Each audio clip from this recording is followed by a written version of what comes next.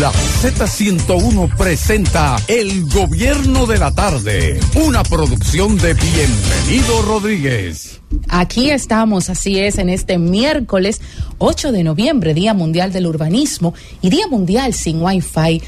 También algo, bueno, prácticamente imposible para esta nueva generación, pero sí, aquí estamos. Gracias por continuar con nosotros en este Gobierno de la Tarde a las 3:05 en un día lluvioso. Ya la ONAMED ha pronosticado 16 provincias en alerta verde ante el paso de una vaguada, y bueno, qué bueno, porque ya se siente menos calor. Y bueno, es importante la lluvia para todo el país. Señores, en este día, gracias porque nos escuchan a través de las ondas hercianas y las frecuencias 101.3 FM para todo el país y sus frecuencias compartidas. Y los amigos, esa audiencia que nos sintoniza a través de YouTube y también vía Twitter, nuestras plataformas digitales en streaming, Roku TV, a través de Z Digital. Muy buenos reportes todos los días a través de este YouTube, donde la gente del exterior, por supuesto, puede contactarnos y estar con nosotros. Además de que estamos en cobertura nacional, llegamos a toda la geografía por las señales 110 Claro, 90 Altiz, en una producción y un esfuerzo compartido de la familia Rodríguez, a la cabeza de su presidente, Bienvenido Rodríguez, al igual que los señores Bienchi e Isabel, la coordinación general en la señora Karina la Antigua y los señores Francis Villalona y José Manuel Núñez. Gracias a este equipo del Gobierno de la Tarde, esta mesa de debate, de información y opinión, integrada por los profesionales Diurca Pérez, Fernando Ramírez, Fausto Montes de Oca, el ingeniero Héctor Rodríguez Pimentel, Elvis Lima, Emelín Valdera, Juan Reyes, y con ustedes también una servidora, Isis Álvarez, desde ahora y hasta las 7 de la noche, el Gobierno de la Tarde. A las 7 pues se integra Khalil Michel en la producción cada vez más cerca. Hoy pues el gobierno califica de provocación la protesta de haitianos, mientras que las autoridades haitianas han reforzado este miércoles con policías y militares el perímetro fronterizo colindante con Dajabón. También el canciller de la República prohíbe a funcionarios diplomáticos y consulares hablar a la prensa sin autorización.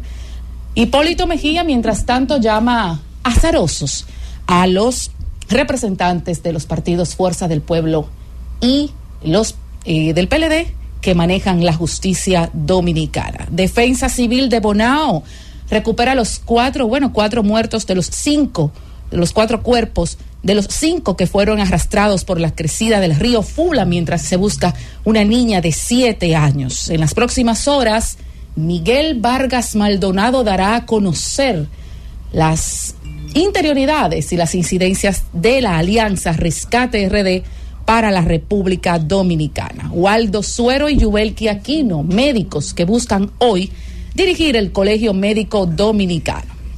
Estas son las principales noticias de esta tarde a través de Z101digital.com, nuestro portal con informaciones al día, al instante y frescas de primera mano. En este miércoles 8 van a ser ya las 3:10 de la tarde. Y nosotros nos vamos con Francis y venimos con comentarios. El Gobierno de la Tarde.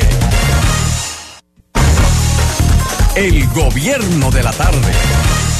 Las 3:10, vamos a ver, 3:13 de la tarde. A esta hora vamos a escuchar el comentario de nuestro compañero Juan Reyes. Gracias, Isi. Decirle a la gente que tenga el mayor de los cuidados. Nuestras calles están un poco fresca, pero está lloviendo. No, está lloviendo. Tú sabes que aquí con una lluvia bendita. A usted le gusta esa lluvia bendita. Hacía falta. Le recuerda la expresión aquella que decía agua bendita para los reformistas. Esa expresión de ese dirigente reformista que es comunicador también, ¿cómo se llama? Eso recuerda los tiempos de bonanza del país. ¿Del país? Sí, porque pero de producción agrícola, ingeniero. De todo, en todos los órdenes. Yo creo que esto conviene para la producción agrícola y es bueno que haya agua en nuestros litorales. Miren, ayer, previo a hacer mi comentario, yo citaba que el fin de semana estuve haciendo un curso en la ciudad de Washington. Pero ayer, después que salí de la Z101, fui invitado a un evento en la Fundación Global Democracia y Desarrollo con el reconocido periodista y empresario español Juan Luis Cebrián, quien fue director del periódico El País.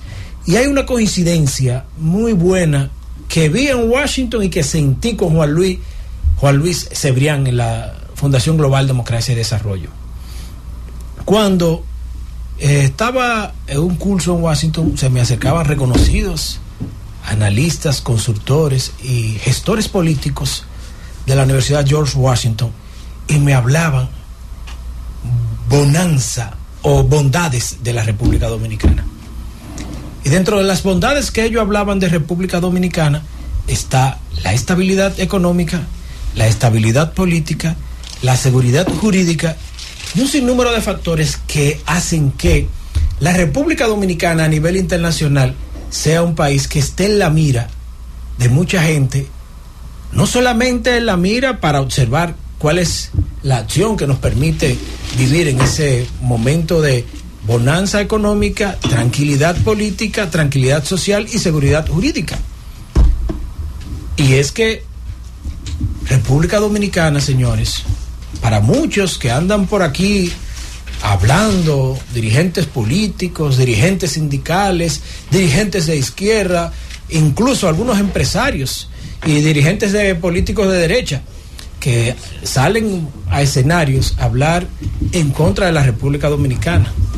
Y resulta que para las personas importantes que viven fuera de la República Dominicana, que viven en grandes naciones, el país es un referente de estabilidad, es un referente de seguridad jurídica, es un referente de estabilidad económica, y por eso es el número importante de las inversiones que tiene la República Dominicana.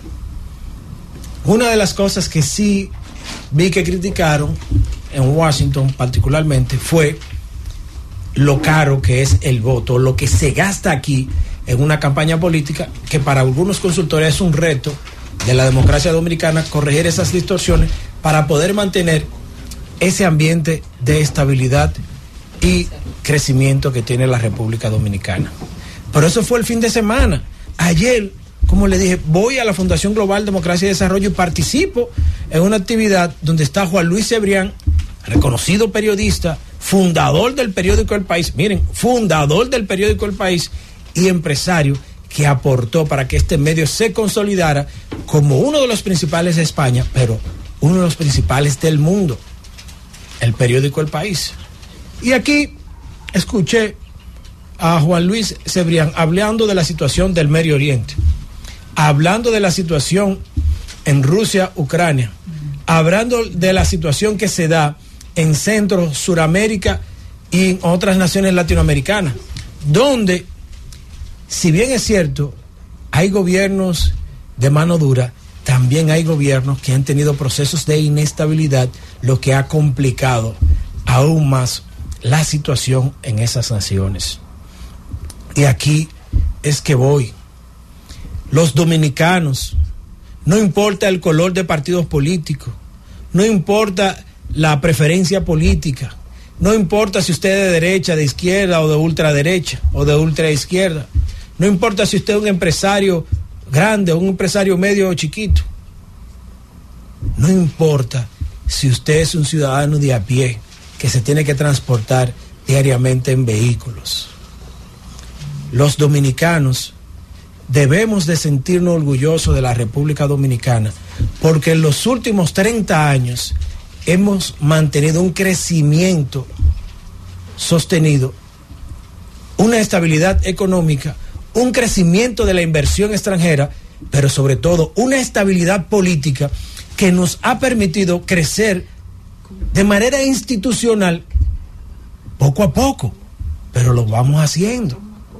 Y eso, que ahora hay que añadir el elemento de que se habla de que este año la República Dominicana pudiera arribar a 10 millones de turistas, un elemento que se convierte en un punto de vista y en un punto de valoración grande para la República Dominicana, porque no solo habla que pudimos sortear los problemas de la pandemia del COVID-19, sino que logramos aperturar el país, logramos abrir el país, logramos abrir las inversiones, logramos que los turistas puedan ver en la República Dominicana un país con bellezas naturales, de tranquilidad, de paz, de gente amable, y un país donde se puede ir a disfrutar de las bondades que ofrece el turismo. Yo creo que la República Dominicana, pese a que tiene múltiples inconvenientes que tiene que resolver y en la cual tendremos que trabajar en lo adelante para poder lograr avances institucionales, democráticos, políticos, que consoliden lo que hemos logrado, es para sentirnos orgullosos.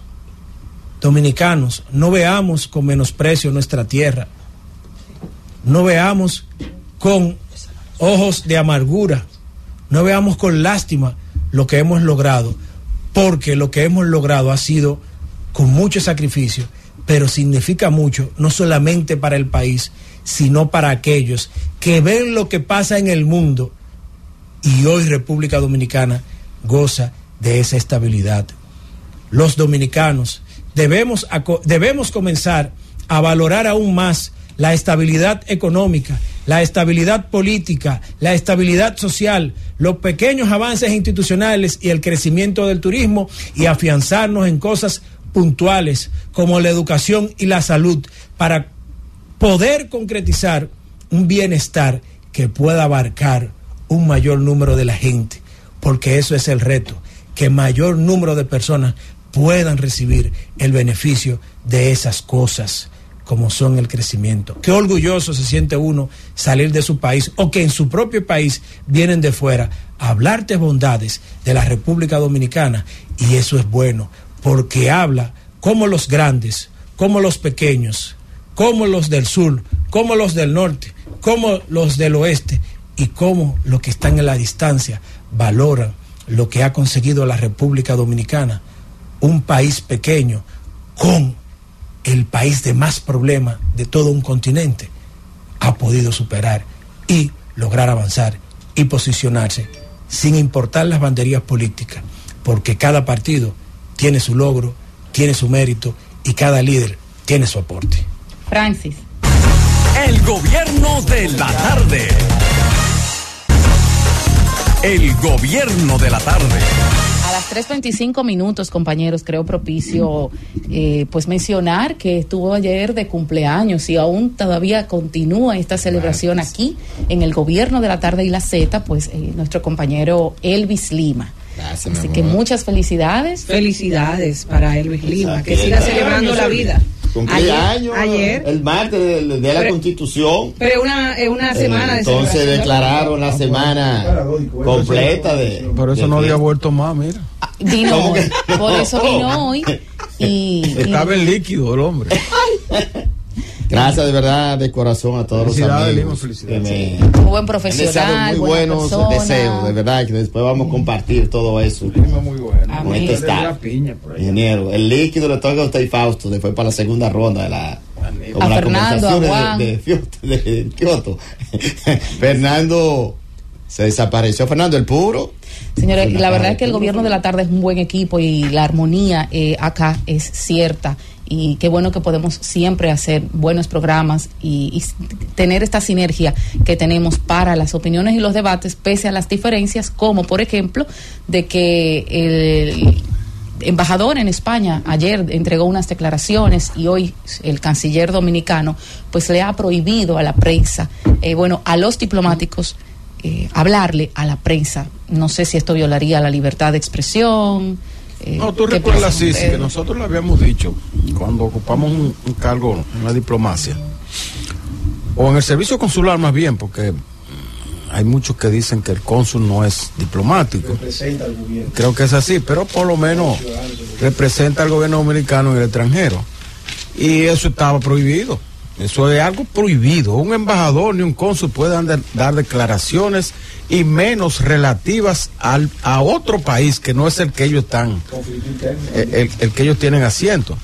Entonces esas declaraciones de nuestro amigo Juan Bolívar Díaz, sabemos que es un periodista, ¿verdad? Que a veces los periodistas es muy difícil contenerse. Exacto. De declarar, porque han vivido toda la vida de eso. Claro. Pero a veces hay que tener un poco de cuidado. Yo recuerdo, le voy a contar una pequeña anécdota. ¿Ustedes recuerdan de Leo Reyes, verdad? Sí. Excelente. Claro. Tremendo periodista. Claro. Excelente periodista, Reyes, sí, claro. Que bueno, en paz descanse, don Leo, amigo mío. Tipo brillante. Sí, Leo en el gobierno de Salvador Jorge Blanco lo nombraron encargado de ministro consejero de la embajada en Haití. Sí. Entonces, en un momento, rodearon la embajada de Haití. Los haitianos yo creo que fue el momento que tumban a Haití, no recuerdo bien. Y entonces Leo era de los secuestrados en la embajada. Pero él, su condición de periodista, pudo más que su condición de diplomático. Y cogió un teléfono y reportó directamente desde el lugar de los hechos a los periódicos, al periódico nacional. Y eso fue primera página, el otro día lo estaban cancelando. Claro, como debe ser. Entonces, Juan Bolívar es un periodista que yo le tengo mucha admiración, profesor mío de periodismo, y un gran amigo, ¿verdad? Y está haciendo una gran labor también en España. Pero yo pienso que hay que observar esa regla que acaba de establecer la Cancillería, de que ningún diplomático puede hablar. Referirse a temas controversiales, más como el tema haitiano, que el país lo está manejando con tanta cautela. Y que eso sirva también de precedente para los demás diplomáticos al momento de dar declaraciones.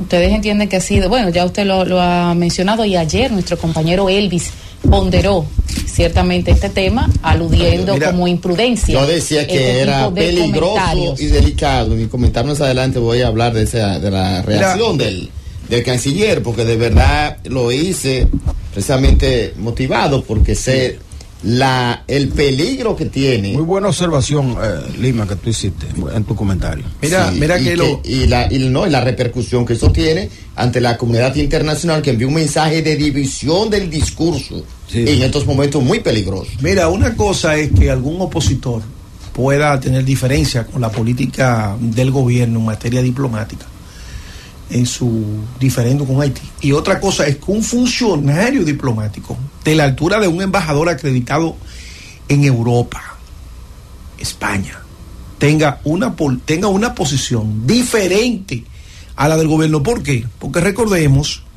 que la diplomacia haitiana es una diplomacia muy profesionalizada, pero no es porque esos funcionarios haitianos son formados en el territorio haitiano, no. Es porque esos funcionarios reciben el apoyo del gobierno como Canadá, Estados Unidos, Francia, y estudian en buenas universidades y reciben mucho apoyo. Entonces, ¿qué pasa cuando esas declaraciones de un alto funcionario del gobierno dominicano, como es el embajador dominicano en España? La principal autoridad. Claro, la principal autoridad en Europa. ¿Por qué? Porque Europa se maneja de tal manera que para Europa el enlace en la comunidad europea con América Latina es España. Es España, aunque ustedes no lo crean.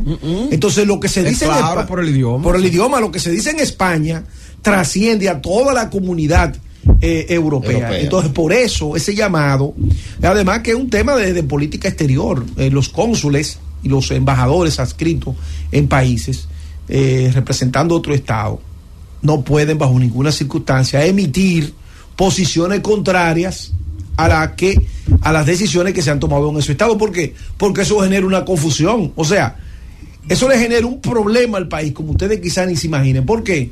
Porque por un lado dicen, el gobierno dice esto, pero entonces miren lo que dice este embajador. Entonces genera un tema de incoherencia. Que nosotros hemos estado siempre a la defensiva en eso de las acusaciones de racismo y de denegrar al pueblo haitiano. Y entonces ahora Juan Bolívar lo que hace es advertir o recomendar que el discurso de odio se elimine, o sea, como queriendo admitir que hay un discurso de odio aquí. Y entonces alguna gente puede entenderlo como que va dirigido a verdad, a algunos sectores radicales que siempre han sido antihaitianos en el país, pero en el exterior puede entenderse que es una reprimenda o al gobierno dominicano, ¿te entiendes? Que ciertamente, ingeniero, pareciera un discurso más opositor que del propio gobierno, como parte del gobierno, porque recuerden ustedes que hace también tiempo atrás el diputado José Horacio hablaba sobre este tema y decía de que nosotros que había que tener cuidado con ese discurso de odio. Entonces, hay quienes no entenderán y creerán que en este caso el canciller, ¿verdad?, estaría refiriéndose específicamente por lo de, tomando esta medida específicamente por lo de Juan Bolívar Díaz. Sin embargo, eso no es así. Ahora, y ya lo ha dicho el compañero Fausto, tiene que ver con la parte protocolar incluso del mismo cuerpo diplomático. Tengo por qué amigas. No se avisó eso antes? Amigas, bueno, porque no había pasado, pareciera, digo yo. O sea, parece que no había pasado. Las reglas. No, eso se lo sabe. Usted seguramente, ¿verdad? O usted lo posicionan como parte del servicio diplomático y eso es lo primero que deberían entregar. ¿A dónde? No, porque la posición, miren, la posición del canciller es una reprimenda al embajador, claro, indirecta. Es decir, él está diciendo a la comunidad internacional, esa no es la posición del gobierno dominicano. Lo que yo decía ayer, por eso él por hace el peligro que eso representa. Exacto, él resalta. Él resalta la prohibición de que un diplomático hable, pero es lo que le está diciendo a la comunidad internacional. Eso que dijo el embajador de España, esa no es la posición dominicana. Por lo que yo decía ayer, un gobierno que ha caminado todos los foros internacionales diciendo firme y contundente. Ahora, ¿en qué contexto lo diría? Ahora, lo que yo no termino, el embajador. Lo que yo no termino de entender, compañeros y compañeras, ¿y cuál es esa política de odio? ¿Cuál es la política de odio? El presidente del Senado dice que la atención... Puede haber alguna persona que sí, en el país que escriba un Twitter, escriba política de odio, un mensaje en las redes, pero el país no tiene política de odio. Ricardo de los Santos, presidente del Senado, hoy ha dicho esta tarde, a las 12 de la tarde, que Haití es una selva. ¿Es así? ¿No es esto una expresión de odio, de descalificación hacia Haití? Yo vi la declaración del presidente del Senado, lo planteé en el contexto de la provocación, porque lo que pasó ayer en Dajabón, precisamente, eso debe llamarnos a reflexión. Esa parte está bien clara y delimitada, ingeniero lo conoce bien. Pero esa parte norte, de este lado. Y él mismo dice, nosotros no tenemos un discurso de odio con los haitianos, somos solidarios. Pero Haití es una selva. No. Él se refería al hecho de que no hay un gobierno, en el que no hay control de nada. Esa es la interpretación que nosotros hacemos. Pero no lo van a entender así. Pero, mira, tú has puesto el dedo en la llaga. Y yo me refiero ahora, o me quiero referir al discurso que se debe manejar desde el Estado. Porque fíjate, uno lo coge a Chechi y lo ve como normal, como dominicano. Y uno lo interpreta. Uno lo ve normal. Es verdad que es una selva. Es verdad que Haití es una selva. Es verdad que es un conglomerado de gente. Un estado fallido. Que es un estado fallido, pero en voz del presidente del Senado, del primer poder del Estado, decir que Haití es una selva. O sea, es fuerte. O sea, yo estoy pensando que a los principales funcionarios del Estado Dominicano hay como que darle un librito. Mire, señores, aunque ustedes no sepan y no hay nadie con aunque quien ustedes hablar. No sean del mundo diplomático, pero miren, esto se maneja así. Haití es un Estado, tiene instituciones. Lo grande que yo creo que él cita ahí mismo en esa información que el presidente ya lo había dicho. Pero además de eso. Pero señores, espérate. Con la provocación que tiene Haití plantada, señores, pero Haití está condicionando. Lo último que está condicionando a Haití es, yo le puse el ejemplo ayer de como el hombre no se quiere divorciar. Los haitianos no quieren concertación con nada y todos los días salen con algo diferente. Entonces nosotros tenemos un bombardeo de allá para acá. Ese no es el problema nuestro. Es que nosotros queremos jugar. No. Es que la República Dominicana quiere jugar a ver a Haití como un muchacho malcriado que hay que educarlo. Eso no es problema nuestro. Si Haití es un estado fallido, problema de los haitianos. Estuvo bien, si Haití es una selva, problema de los haitianos. No tenemos con quién hablar. No, hombre, no está digo, hoy no es una selva, de verdad. Lo es, pero desde el punto de vista del lenguaje. Es que no podemos tener esa hipocresía. Pero que eso no es una hipocresía. Vamos con la gente, compañero. Sabemos que es un estado fallido, sabemos que es una provocación, sabemos que están fuera de contexto, sabemos no tienen con quién hablar, sabemos que tienen con quién fue lo mismo que dijo Juan Bolívar. Eso fue lo mismo que dijo Juan Bolívar. Lo que ustedes piensan que son los FAO, esa aplica la ley. Yo voy a referir más ampliamente mi comentario. Muy bien, ingeniero. Vámonos con la gente ahora mismo. Yo pienso que el país tiene que tener cuidado con sus relaciones con Haití. Y sus discursos. Manejarlo de manera cautelosa. O sea, ¿por qué? Porque Haití no es un todo homogéneo. Haití está ahora dividido en diferentes, en bandas por un lado, un gobierno de facto por el otro, un grupo de empresarios por el otro, el pueblo de abajo por el otro. O sea, un conglomerado dividido. Entonces nosotros cuando decimos Haití, tenemos que saber a qué nos estamos refiriendo. Muy buena. Porque hay bandas ahí, esos que están ahí en la frontera haciendo todo eso fechorías. Son las bandas, claro. Son bandas que están provocando a la República Dominicana, ¿eh? ¿Con qué fines? Bueno, con sus fines específicos, diferentes, que yo lo voy a decir ahorita por qué que ellos están haciendo eso. 809-732-0101, nuestra línea de contacto, y desde el exterior al 855-221-0101, aunque más adelante hablaremos de la empresa Transcorp LP y su socia Transcorp Latam, que han sometido a la justicia a Carlos Pimentel y a los funcionarios de compras y contrataciones ante el impasse con el Intran. Más adelante tendremos los detalles, z101digital.com, nuestro portal, y vámonos con la gente a esta hora de la tarde. Sí, más adelante debatiremos sobre esta información. Gobierno de la tarde, ¿desde dónde? Buenas tardes, la zona universitaria. Quiero decirle que yo adoro mi mascota, pero no dejo de entender que es un animal.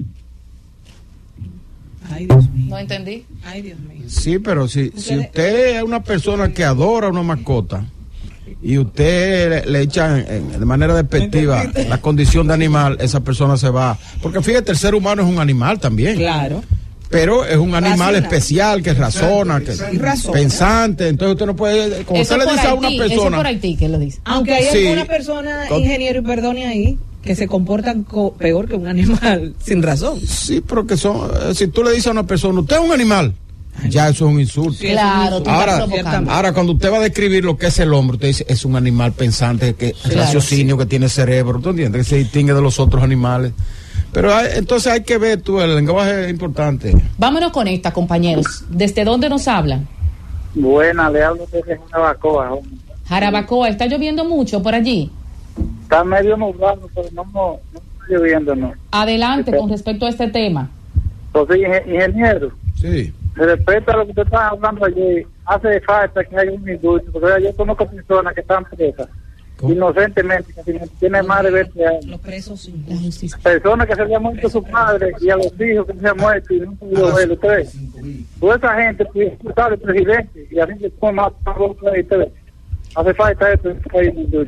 ¿Usted se refiere a José Ramón Peralta? No, los presos preventivos. Él dice que hace falta, que lo que usted planteaba ayer. Sí, tenemos 15.000 internos privados de libertad de manera preventiva. Nosotros estamos de acuerdo, como dicen los juristas, de que la libertad es la regla, como es Fausto, la regla, sí, y la excepción es la cárcel. Pero eso debe aplicarse también a toda esa cantidad de presos preventivos ahí que están hacinados en la calle, los infelices que están enfermos con enfermedades terminales. Hay que comenzar a depurar a esa gente y sacarlos para afuera, para la calle, que vayan con su familia a morir. Así es, 855-221-0101 desde el exterior y 809-732-0101. ¿Desde dónde nos hablan? Sí, buena, la reina, Santo Domingo Norte, ¿cómo están? Sí, adelante. Sí, yo quería decirte que, en mi opinión, la producción nacional, o sea, solo será posible dejando de lado la mano de obra barata, o sea, que se está utilizando actualmente. Cuando se deje de utilizar la mano de obra barata, que es la que se está utilizando hoy en día, pues la producción en nuestro país será mejor. Muchas gracias. Totalmente de acuerdo. Eso es. Adelante, ¿desde dónde nos hablan? Sí, gracias, San Pedro de Macorís. Sí. Hello. Adelante. Sí, en mi opinión, yo creo que Juan Bolívar Díaz los tiene embriagados, el euro los tiene embriagados. Porque un funcionario de esa naturaleza, hablar así en contra de su país, debe ser cancelado inmediatamente. ¿Es cuándo? Debe de ser destituido, dice el oyente, el embajador dominicano en España. Bueno, su nombre y desde dónde, adelante. Buenas tardes, de Herrera. Sí. Desde hace mucho, que ahí está la joven que está con usted ahí, que trabaja en Telantilla. Hace mucho, señor, 20 a la patria, no es de ahora, que es una remesa muy buena eso. Gracias por su llamada. Su nombre y desde dónde nos hablan. Buenas tardes. Le habla Ramón Rivera de la Terrena. Adelante. Con respecto a Haití, a lo que se dice, no sé cuál es el problema, que no se puede decir la verdad de Haití. José Martí hace muchos años que lo dijo, Hipólito Mejía, todo el mundo Incluso los mismos haitianos saben que su país es una selva, porque donde una nación que no haya educación, salud, no haya seguridad, ¿qué usted cree que puede hacer? No hay nada. Pero lo que ese es el discurso. Oye, lo que menos puede ser Haití es una selva, porque en Haití no hay bosque. Las selvas están llenas de bosque y de flora y fauna. Ni hay flora ni hay fauna en Haití. ¿Desde dónde nos habla? Adelante. Tú dices Haití es un erial. Buenas tardes, Rodríguez Pimentel, mi caro amigo. Un desierto. Me habla Diomedes González de Nagua. Adelante, Nagua. Héctor, sí. Y él está completo. Yo creo que el Cruz le está haciendo más daño que cualquier preso preventivo al país. Agricultura aquí no funciona. Va cerrada la agricultura y los campesinos van a hacer un paro. Porque eso es lo que hizo el encargado de agricultura de Nagua, que es de Cabrera, que se llevó toda la nómina para allá y ni sereno hay aquí. Y agricultura no existe nada aquí en Nagua. Le hacemos un llamado por la FETA, Lindo Cruz, que por favor al presidente que vengan a Nagua. Muchas gracias. Gracias a usted, Gobierno de la Tarde, ¿desde dónde? Sí, buenas tardes, la Peque de Guerra. Sí. Que yo he estado viendo que ahora mismo el sector agrícola aquí en el país está generando mucho trabajo, pero los extranjeros lo están tomando y deberían tomar más dominicanos. Ahí está su llamada, gracias desde Guerra. Gobierno de la Tarde, ¿desde dónde? Sí, buenas tardes, desde Mao, desde Mao, José Rafael Díaz. Sí. Fíjense, señores, en Haití lo que impera es el caos y la anarquía. No hay un Estado de Derecho. Exacto. Es una sociedad totalmente destruida. Bueno. Es un país sin ley. Así y yo quiero hacer un llamado por su prestigioso programa.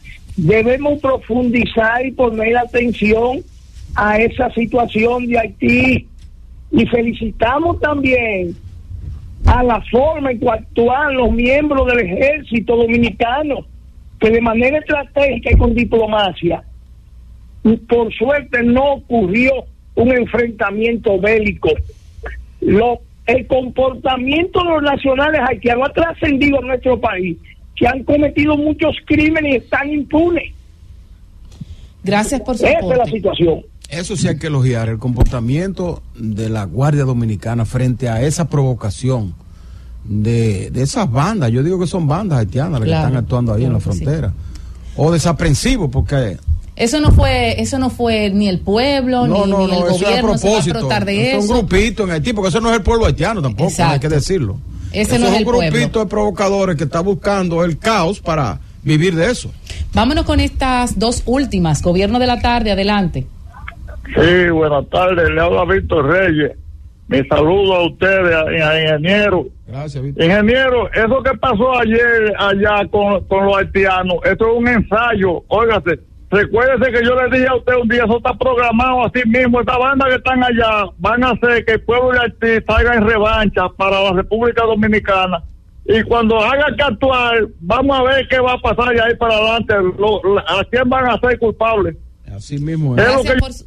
Gracias por su llamada desde Nueva York. Tiene toda la razón. Gobierno de la Tarde, ¿desde dónde? Bueno, Pimentel, Ejército Pensilvania. Sí. Adelante. Es que oye bien, yo lo estoy mirando en el canal de televisión. Oye bien, se ven muy bien ustedes. Óyeme bien. Gracias. Que nos ve por televisión. Sí. Muchas gracias. Estoy mirando en YouTube. Óyeme bien.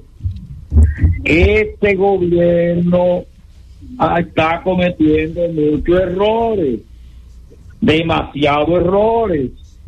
¿Por qué? Porque usted hace una abeja perimetral dejando ese espacio para manejo. Eso provoca esto. Por otra parte, estas provocaciones van a seguir dando y Guerra Bizarra no va a estar solvado.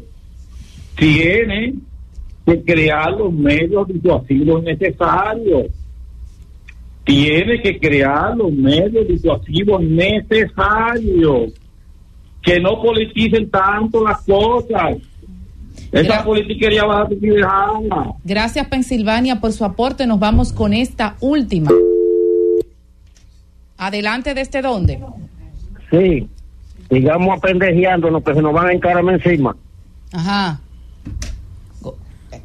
¿Qué usted piensa, ingeniero? Eso es así, tenemos que ser firmes, con justicia, impedir a toda costa que se lesione nuestra soberanía, cuidar nuestro territorio celosamente, pero mantener una actitud de firmeza, pero evitando las provocaciones.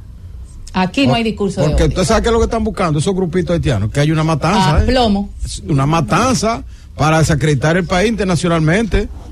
Entonces nosotros tenemos que actuar con firmeza, con celo a nuestra soberanía y a nuestro suelo, a nuestro territorio, pero evitar las provocaciones a toda costa. Por eso yo elogio la actitud con que se está manejando las Fuerzas Armadas en la frontera. Yo creo que están haciendo un gran trabajo. Ayer resistieron hasta el final y pudieron disuadir esa provocación sin tener que tirar un tiro y sin tener que matar a nadie ni herir a nadie.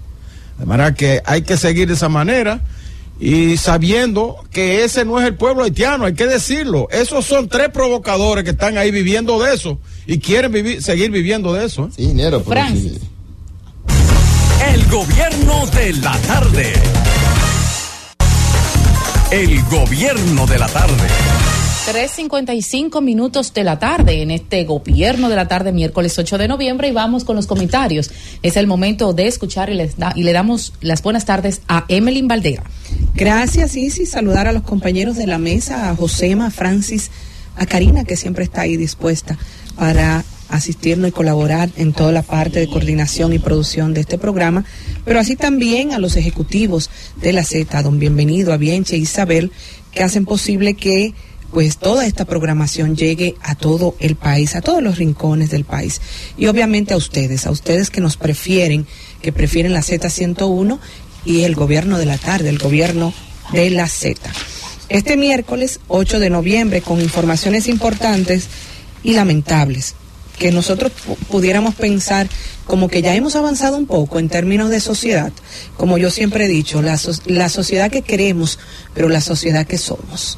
Que todavía estamos en esa etapa primitiva. Pensar que tenemos hoy lamentables muertes por el tema de la crecida del río Fula, porque ciertamente no escucharon las medidas pertinentes de las autoridades. Y ha emitido el COE una alerta a propósito de eso a 13 provincias de nuestro país, alerta verde, específicamente por una vaguada. Así que escuche a las autoridades, asuma eso que le están diciendo, porque si lo dicen es porque tienen información importante y relevante y sobre todo para salvar su vida. ¿Qué tan importante es? En el día de hoy, algunos medios se han hecho eco de que ya es una realidad el que pues la Alianza Rescate RD pues ha sellado esa conveniencia, ¿verdad?, entre Omar Fernández y Domingo Contreras. Y yo recuerdo hace como prácticamente casi 2 meses, aquí dijimos en el gobierno de la tarde, el gobierno de la Z, que Domingo Contreras sería el candidato de la Alianza aquí en el Distrito Nacional, y posteriormente que Omar sería la carta también de presentación en términos de esa boleta, en términos de la senaduría, y que en esa misma medida se irían cotejando las cosas, sobre todo en plazas tan importantes como Santiago, como Santo Domingo Este, donde también se ha ido avanzando.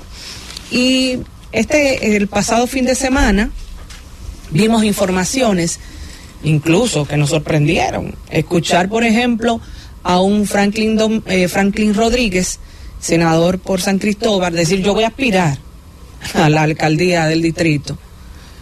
De repente, pero se está volviendo loco. ¿Qué es lo que está pasando? Porque si Rafael Paz, que también lo dijimos aquí, no iba a ser el candidato y fue desmontado de la posición, ¿verdad? Ya se verá qué pasará con él. Se habla de que se le planteó otro escenario a Paz. Entonces, ¿cómo Franklin dice: no, yo voy a aspirar? Y ciertamente Franklin, que es el actual senador por San Cristóbal, había dicho incluso públicamente que no aspiraría a la senaduría, que no le interesaba volver a aspirar a la senaduría de San Cristóbal, y que su interés era la alcaldía del distrito. No es de ahora que él viene hablando de eso. Pero ya él vio la realidad.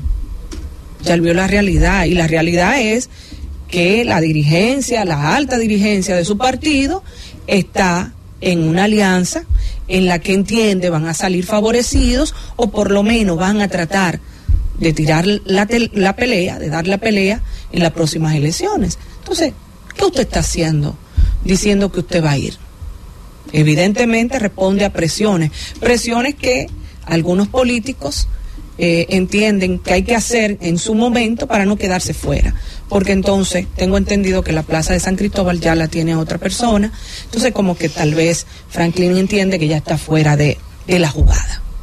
Pero no siempre se tiene que asumir posiciones para entonces ser militante, para seguir apostando y apoyando al partido en este caso. Y Franklin es un joven todavía político que ciertamente ha ido ascendiendo y trascendiendo dentro de la militancia, primero como en el PLD y ahora en la Fuerza del Pueblo. Veremos qué pasa, pero ciertamente me llamó mucho la atención porque en este momento en el que se están tejiendo hilos un poco delicados y que evidentemente sería importante que se agilizara, porque hablábamos de que en agosto se dio a conocer esa intención de la Alianza Rescate RD y estamos en noviembre.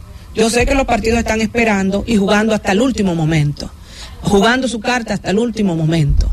Pero yo creo que es valioso el hecho de que se informe claramente. Se habla de que posiblemente sea mañana, que se informe entre mañana y pasado, ya oficialmente, de que Domingo Contreras y Omar Fernández serían las propuestas con las que la alianza estaría compitiendo en el 2024, porque si vemos febrero está aquí, ya faltan prácticamente menos de 3 meses, y para las presidenciales y congresionales también faltan como 6 meses, entonces van ganando tiempo, sobre todo si se trata de enfrentar al partido oficial, que ciertamente tiene un poco de ventaja porque tiene mayor exposición en todos los órdenes, y que en esas 2 plazas evidentemente también se ha reservado la candidatura, el hecho de Faride y el caso de Carolina, aunque prácticamente ya todo el mundo sabe que lo de Carolina es un hecho, no así lo de Faride, que no se sabe qué va a pasar. O sea que esperamos que ciertamente esta alianza pues acelere un poquito el paso de a conocer oficialmente cuál es la decisión que han llegado en este punto, y que siga marchando si es lo que la intención que ellos tienen de competir y de ir unidos en esta próxima contienda. Y por otro lado, yo tengo una sobrina que se llama Alexa Enríquez, estudiante de medicina de INTEC, tiene 18 años específicamente, 18, 19 años. Y me decía Alexa que ella en este país no quiere manejar, no le interesa manejar. Y yo decía, pero ¿cómo así? Porque tú vives aquí, es importante aprender a manejar, es importante conducir. No me interesa manejar. ¿Y saben por qué ella no le interesa manejar? Por todo lo que ve en las calles, la violencia a la que estamos expuestos todos, pero en especial las mujeres también. Somos todavía más vulnerables en la calle. Y digo esto porque la Policía Nacional dio a conocer una información de un hecho que aconteció en la noche de ayer, específicamente en la Avenida Independencia. En la Avenida Independencia, 2 personas transitando por la avenida en sus vehículos, 2 jóvenes, estoy hablando de 2 personas jóvenes, uno de 29 años y otro de 23 años. Pues no pudieron ponerse de acuerdo. Ya ustedes se imaginan qué pasó allí, ¿verdad? A tal punto de que uno perdió la vida. Uno sacó un arma y le disparó al otro. Casualmente, uno de ellos es hijo de un capitán de la Policía Nacional y portaba el arma de fuego de su papá. Oigan esto, el arma de fuego de su papá, y con esa le disparó a esta persona con la que tuvo inconveniencia en términos de el tránsito. Y ciertamente se señala que más del 60% de los conflictos que tenemos en nuestro país tienen que ver por esa incapacidad de convivencia que tenemos los dominicanos. Hoy una familia está llorando, el que está vivo quedó herido también. O sea, hay situaciones de lado y lado. Está llorando por la pérdida de ese familiar que murió por una discusión.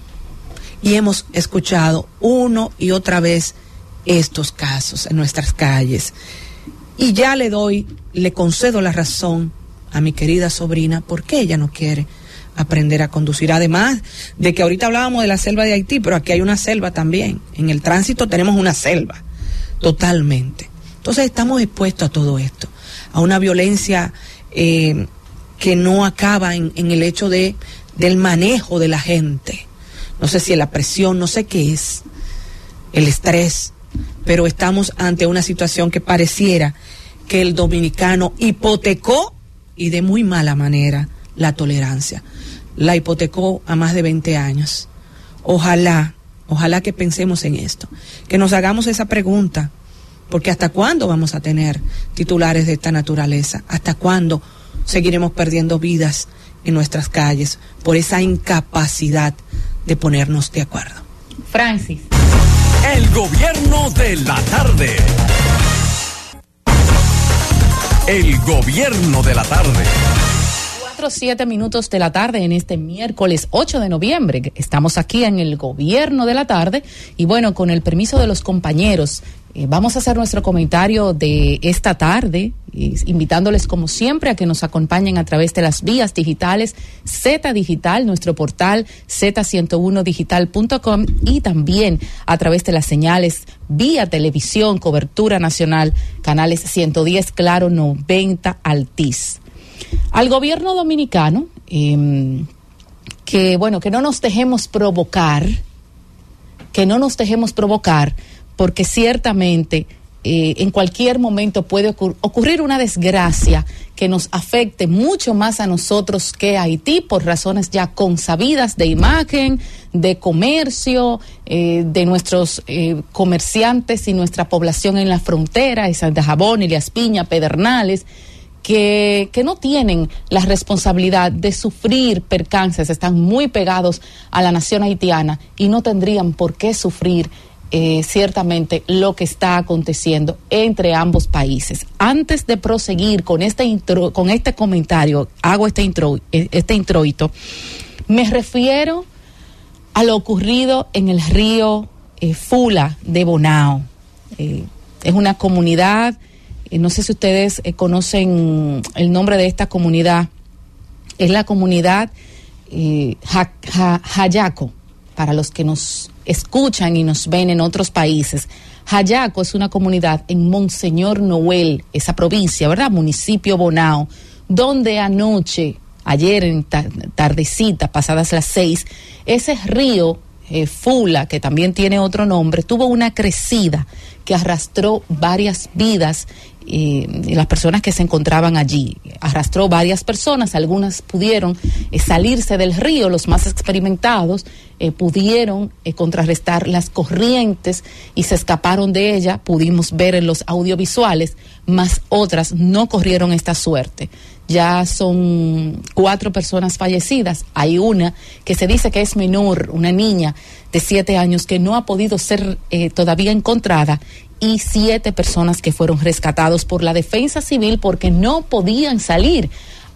Gracias a Dios, esos 7 fueron rescatados con vida. No es primera vez, ni segunda, ni tercera, ni cuarta que este río a lo largo de los años ha tenido esta crecida, porque quienes conocen de ese afluente, de ese balneario, saben que es un río que crece en determinados momentos, y cuando lo hace, como han explicado ambientalistas y personas conocedoras de las aguas, no se percata la gente de su crecida, sino hasta cuando ya está las personas, tiene a las personas encima ya, cuando está, ¿verdad? En la persona ya el río. Sin embargo, dicen algunos de los dueños de comercios que hoy fueron cerrados esos comercios. Las autoridades han cerrado esos comercios allí.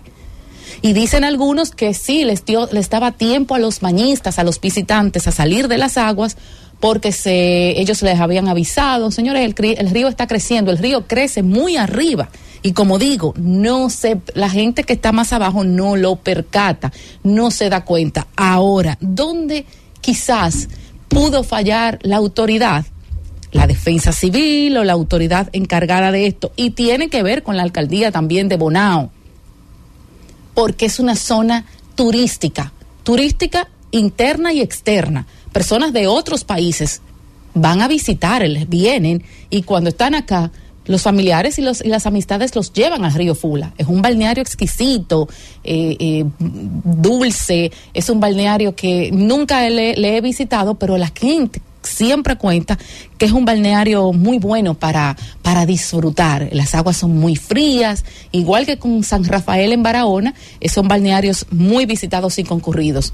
Entonces también los dominicanos todos los días visitan esos lugares, al punto de que hay sillitas ya, tienen mesas con sillas como hay en San Rafael de Barahona, repito, y en otros lugares ya los comerciantes han puesto una serie allí de mesas donde las personas dentro del río, cosa que no vemos oportuna, no vemos correcto, pero bueno, ahí están. Ahora, si las autoridades conocen que hay visitantes frecuentes en esa zona, en esa área, en ese lugar, y que sobrepasan inclusive las 8 de la noche allí dentro del agua, deben estar más prestos a vigilarlos. Debe de existir tanto del Ministerio de Turismo, de la Alcaldía, de la Defensa Civil, ese trabajo mancomunado, esa mancomunidad debe existir para que ante irregularidades o situaciones que se presenten como estas, las mismas autoridades, no es un negocio que debe de decir, miren, va a crecer el río, no, que las autoridades estén allí acompañando, y que se sepa de que como estaba lloviendo en esa área del río, en las arriba, en el caudal del río, podía provocarse una crecida, porque esta tragedia ha pasado ya las 4 o 5 veces o más en nuestro país. No es algo nuevo, no es algo que nos ha sorprendido. Ay, eso nunca había pasado, ¿cómo va a ser? No, se conoce de eso, y pienso que ahí la autoridad debió tener más precaución y debe tener más precaución en una próxima, porque es una zona que durante ya varias semanas, quizás meses, estará menos visitada que lo concurrido, porque la gente le va a temer ir allí a bañarse. En otro orden, y como ya decía al principio, hoy mirando el periódico Le Nouvelliste, ese es el periódico más famoso y leído de Haití. Ellos dicen en uno de sus titulares que los soldados dominicanos incursionaron en suelo haitiano, y dicen que alrededor de las 12:30 de la tarde, a bordo de varios vehículos del ejército, ingresaron los dominicanos a la parte haitiana, donde se está construyendo el canal de riego del río Masacre, y dicen que ese territorio le pertenece a los haitianos y que nosotros de manera ilegal irrumpimos allí. Ya se ha explicado, no ha sido así. Todo aquí, y creo que el ingeniero más adelante pudiera explicar, esos muros están muy bien delimitados, y esa parte que no está resguardada es donde hay una carretera que es necesario que persista para el transporte de vehículos, ¿verdad?, del lado dominicano, pero está muy bien delimitada. Las bandas haitianas, estamos casi seguros que esto es una provocación. Las bandas y grupos haitianos, no vamos a decir todo, grupos haitianos están a la espera y con la intención de que suceda una desgracia entre Haití y República Dominicana. El manejo de los militares y de ese cuerpo fronterizo ayer contra esa provocación fue magnífico, y les felicitamos, porque no se dejaron provocar, no, tampoco intimidar, pero tampoco provocar. Eso era para usted agarrar varios de los haitianos allí, o apresarlos, o tirar también, porque aquí del lado dominicano se recibió piedras y se recibieron objetos lanzados para intimidar y para provocar. Y esas provocaciones no necesariamente vienen desde el gobierno, no necesariamente vienen de ese pueblo haitiano. pero sí vienen de un sector y de un grupo que quieren problemas y desgracias entre las dos naciones.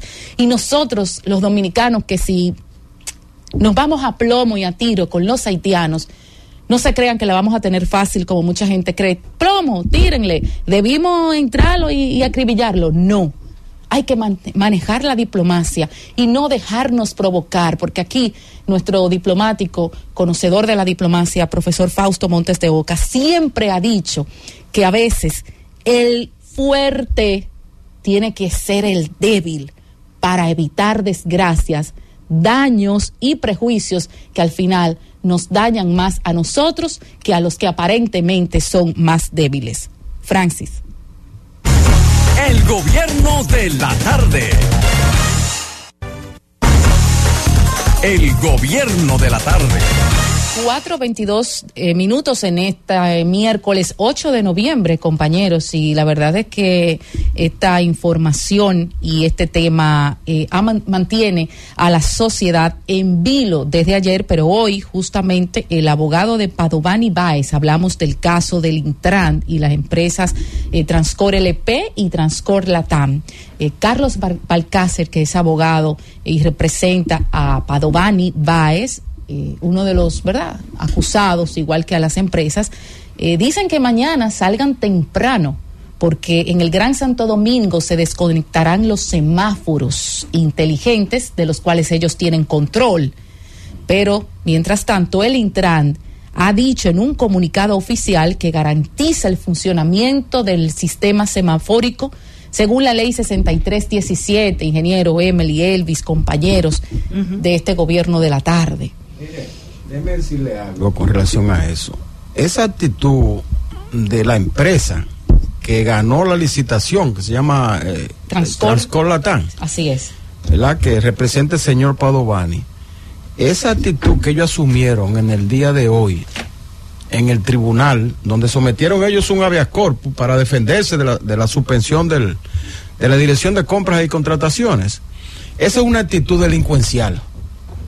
Es más, es una actitud terrorista que es castigado por la ley con pena de mínimo 20 años. Ay. Aquí, sí, porque aquí acusaron a un joven que hizo un allante con una bomba en el metro. En el metro. Y causó terror ahí entre los usuarios del metro y lo condenaron a 20 años por terrorismo, porque el terrorismo eso está penado por la ley, penado de manera severa por las leyes dominicanas. Eso es. Entonces lo que hizo ese abogado representando a esa compañía es una actitud terrorista que hoy los organismos de seguridad del Estado Dominicano deberían salir a buscarlo.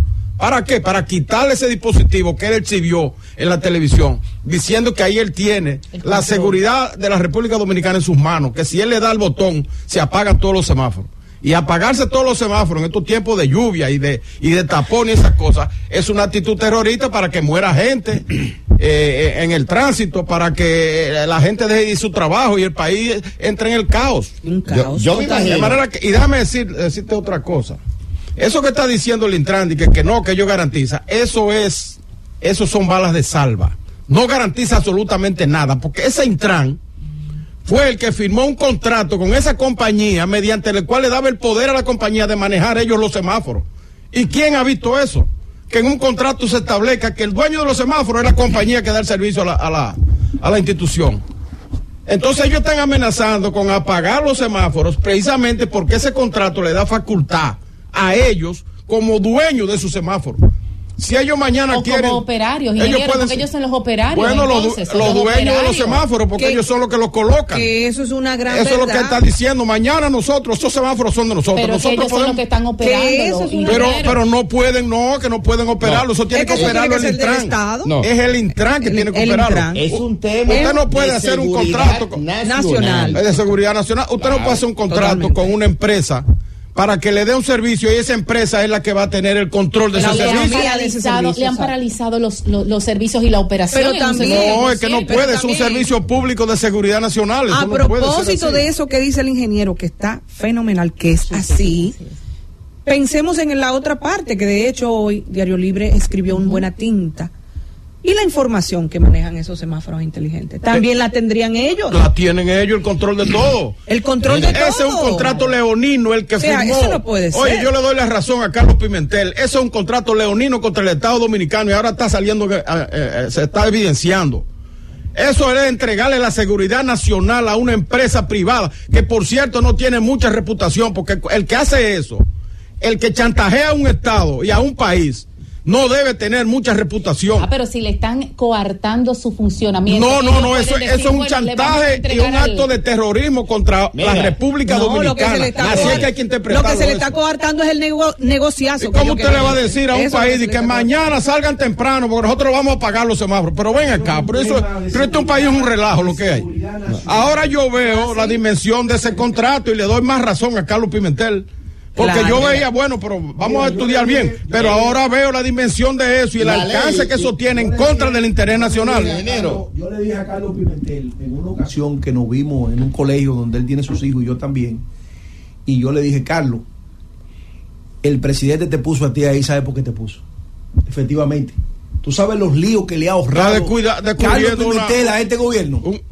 Le ha hecho un trabajo excelente. Oye, está poniendo en evidencia, señores, unos entretelones realmente tenebrosos. Estoy en desacuerdo porque, oiga, contigo, profesor. Estoy diciendo que en este momento el DNI y los servicios de seguridad del Estado Dominicano tienen que salir a buscar a esa compañía y quitarle ese control. Claro. Porque control, eso es como cuando... Debieron salir ayer. Oye, eso es como cuando alguien, como un terrorista, se pone en un puente o en un edificio a amenazar a la población con darle al botón. Es el botón de la bomba atómica. No. Ingeniero, tanto es así, usted tiene tanta razón. En Estados Unidos, y me voy a tocar un tema simple.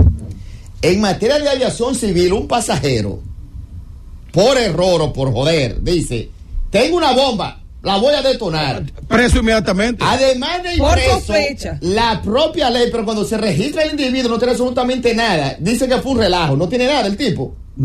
Oiga por dónde voy. 20 años tiene. Y a ese tipo le cobran 20 años de cárcel porque es un tema por de pronunciar seguridad, la palabra nada más en un aeropuerto. la palabra nada más. Es muy delicado. Entonces, donde voy es lo siguiente.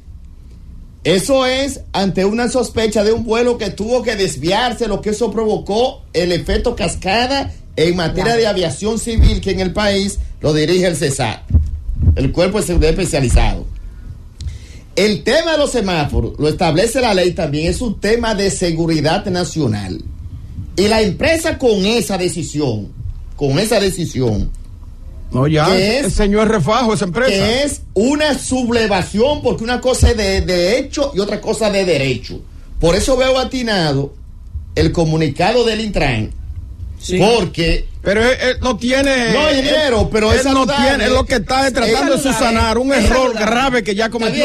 Pero es importante que el Intran en ese comunicado, y eso no cuenta con nuestra anuencia, porque aunque el contrato lo establece, la parte de operatividad, ciertamente el Intran como organismo regulador es que tiene que mandar ese mensaje a esta hora de la tarde para poder activar a los organismos de seguridad, que yo dudo. Quien tiene que actuar son los organismos de seguridad ante una amenaza terrorista de una empresa.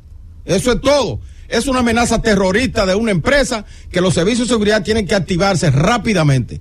Porque eso ellos pueden cumplir con su amenaza. Claro. Y eso no se puede permitir. Y eso es un precedente, compañero, que debe de observarse, porque en un estado como el nuestro, y cualquier estado, hay cosas que nunca se ponen en manos de empresas irresponsables. Por ejemplo, tú te imaginas, que las compañías, la que producen energía, digan, mañana vamos a pagar energía, vamos a pagar el país. Imposible. No, pero es un tema de seguridad nacional. Claro. Entonces aquí debió existir bajo el Intran en sus contratos una cláusula que estableciese de que ellos no tenían facultad de manejar entonces los semáforos. Es que oiga bien. Lo han estado manejando. Oiga bien, yo le puedo la parte operativa para el servicio y otra cosa el terrorismo en un país extranjero. No, y una amenaza. Y la ley aquí lo establece claro. Eso es terrorismo condenado por la ley. Pero le están cortando su contrato que ya lleva un 60%. ¿Por qué compras ellos tienen que recurrir a la ley. Ellos tienen que recurrir a los estamentos legales. ¿Tú sabes por qué ellos hicieron esa amenaza? Legal. Esa amenaza ellos le están haciendo porque le rechazaron el habeas corpus que sometieron al tribunal, mediante la cual ellos trataban de protegerse de la suspensión que hizo la dirección de compra y contrataciones. Entonces dijeron, nos rechazaron el proceso, ahora nosotros amenazamos que vamos a sacarle servicio a los demás. Entonces los organismos de seguridad, ¿qué tienen que hacer? Actuar. Claro. Porque no podemos quedarnos de brazos cruzados y ante una mirada indiferente permitir que paralicen el país, que mañana mueran 50 dominicanos por los accidentes que puedan provocar, que puedan producir en el Gran Santo Domingo. Pero ya gracias a que, el Intran ha dicho que no, gracias, eso es muy débil. Lo del Intran son balas de salva. El Intran vuelve otra vez a demostrar que es incapaz de manejar el asunto del tránsito en la República Dominicana. A Hugo que renuncie, entonces. Ahí lo que tiene. Bueno, porque él firmó un contrato mediante el cual le da facultad a esa empresa para manejar los semáforos y no puede hacer eso. Él no tiene que renunciar. Quedarse. Él no debe renunciar. Él no debe renunciar porque él está llevando una batalla legal. Él está llevando una batalla legal en defensa de su honra. Sí, claro, es una parte importante. Es verdad. La parte legal ahora. Pero mientras él no debe de toca un consejo. Ciertamente no debe de renunciar. Si me toca un consejo a mi amigo Hugo, le diría, Hugo, retírate de los medios. Deje el debate en los medios. Apodera la parte legal que se está llevando ese caso y la justicia que decida, porque la propia ley 340-2006 te deje ese capítulo de recurrir ante la parte legal para que tú te puedas conservar y que se lleve lo que dicen los juristas, el debido proceso. Y mientras mejor tú te mantienes la calma. El Acuario también no da ninguna, son dos cosas diferentes. No, claro. Pero yo estoy de acuerdo con son dos cosas diferentes. Él no debe de renunciar. Ahora, yo creo que él tiene que evitarle al presidente que lo cancele. Francis. El gobierno de la tarde. El gobierno de la tarde. 4:35 de la tarde en este miércoles 8 de noviembre. Yo mañana no es verdad que voy a salir a la hora que me diga otra persona y que voy a salir de que temprano porque que los semáforos lo van a desconectar. Pero por cierto, ese abogado hay que salir a buscar. Por cierto, Isis, vámonos con la gente. Hoy vi más agentes de la DGC en la calle manipulando el tránsito, manejando el tránsito. Más que el abogado, porque recuérdate que un abogado representa a la empresa. Claro, él dice a nombre de la empresa que él está actuando. Claro. Entonces no es solo no es el abogado, es a la empresa, esa empresa que está amenazando con dejar paralizado el tránsito en la República Dominicana. Eso es un chantaje y como ustedes dicen, la verdad es que terrorismo de la empresa. Una vagabundería. Ninguna empresa está facultada. Es más, el Estado, yo sé, con un corteo de inversión extranjera y demás, hasta el registro mercantil le pueden suspender el RNC y la operatividad en la República Dominicana. Porque eso es terrorismo. Si en Estados Unidos pasa eso, miren, señores. Hay que ver, porque si no fue a través del dominicano que no me dio buena espina. No importa. Mira, para operar aquí tiene que tener un registro. No me dio buena espina que al lado del abogado estaba el que representa esa empresa, el señor Padovani, con unos lentes oscuros, como recordándole a uno aquellos tiempos de ingeniero, pero usted está, ay Dios mío, señores, 809-732-0101. Como no me gustó eso, ¿no? Y desde el exterior, 855-221-0101. Vamos a hablar con la gente en esta Z101. Emily, ¿tú decías algo además? No, ciertamente que la gente tiene un poco de temor después de escuchar esas declaraciones y entonces tempranito agentes de la DGC manipulando el tránsito y dirigiendo el tránsito, creo que como una forma de contrarrestar cualquier situación. Buenas tardes, ¿desde dónde nos hablan? Gilberto Rodríguez de Cristo Rey. Sí, ustedes inauguraron hoy un parque. Con ese simple pronunciamiento es suficiente para quitarle la contrata. Mañana una o dos personas mueren en una ambulancia porque encuentran un tapón, esa empresa puede ser demandada. Claro. Sí. Así mismo. Excelente llamada. Gobierno de la tarde, adelante. Sí, buenas tardes. Eddie Santana de Barahona. Sí, usted sabe que los pensionados de la policía estamos un poco contentos con el reajuste que se nos hizo. Sí, y ese que está amenazando con apagar todos los semáforos con un dispositivo, que nos lo encarguen a nosotros los pensionados de la policía para salir a buscarlo esta tarde. Ay, Dios mío, Dios mío, pero ¿y qué agresividad? No, eso es el pueblo dominicano defendiendo. Que los pensionados, después de tanto ofrecerle su servicio al país, cuando lo ponen en retiro, se quedan como reserva. O sea, claro, son reservas. Claro. Reserva. Él no está hablando disparate de lo que él está diciendo entre sus facultades legales. Son reservas de la patria que se activan. Recuerden decirnos su nombre y desde dónde nos llaman. Adelante. Oye, además eso están contentos. Decirnos su nombre y desde dónde. Adelante. Adelante, José de la Charle. Miren, el tránsito aéreo, marítimo y terrestre de seguridad nacional. Hay que tener cuidado con eso. Cuando usted sale al medio de comunicación y expresa que va a atentar contra la seguridad nacional. La seguridad nacional en manos del Ejecutivo, con todo lo que implica la fuerza pública. O sea, usted no puede decir, sobre pretexto de contrato, que la seguridad de un país va a estar en manos de terceros, privadas. Por lo tanto, pertenece al Ejecutivo perseguir toda acción que tienda a malograr, a reñir con lo que son los reglamentos y la Constitución. Y le habla el otro abogado. Gracias. Gracias a usted. ¿Desde dónde nos habla? Adelante. Buenas. Sí. Soy Ortiz, aquí de Santo Domingo Este. Mire, referente al tema haitiano, es importante que nosotros entendamos que de algún modo los haitianos están airados con el control que representa el muro. Ahí hay una gran cantidad de haitianos, toda una vida, que han mantenido un tráfico de armas, de droga, de robo, de todo lo que es tráfico de robo de animales y demás, y el muro le está haciendo un impedimento a ellos para ese tipo de actividad ilícita que ellos vienen cometiendo. Por tanto, yo pienso que todo dominicano debe de apoyar que el presidente Abinader continúe el muro. Gobierno de la tarde, ¿desde dónde nos habla? Muy buenas tardes, Ángel López desde Puerto Plata. Sí. Y como yo reconozco, sé que el presidente, todos los funcionarios escuchan la Z, quiero pedirle que en el próximo año los pensionados reciban un aumento, porque después de trabajar durante toda su vida, en mi caso 36 años, recibimos una pensión de miseria. Gracias por su llamada. ¿Desde dónde nos hablan? Adelante.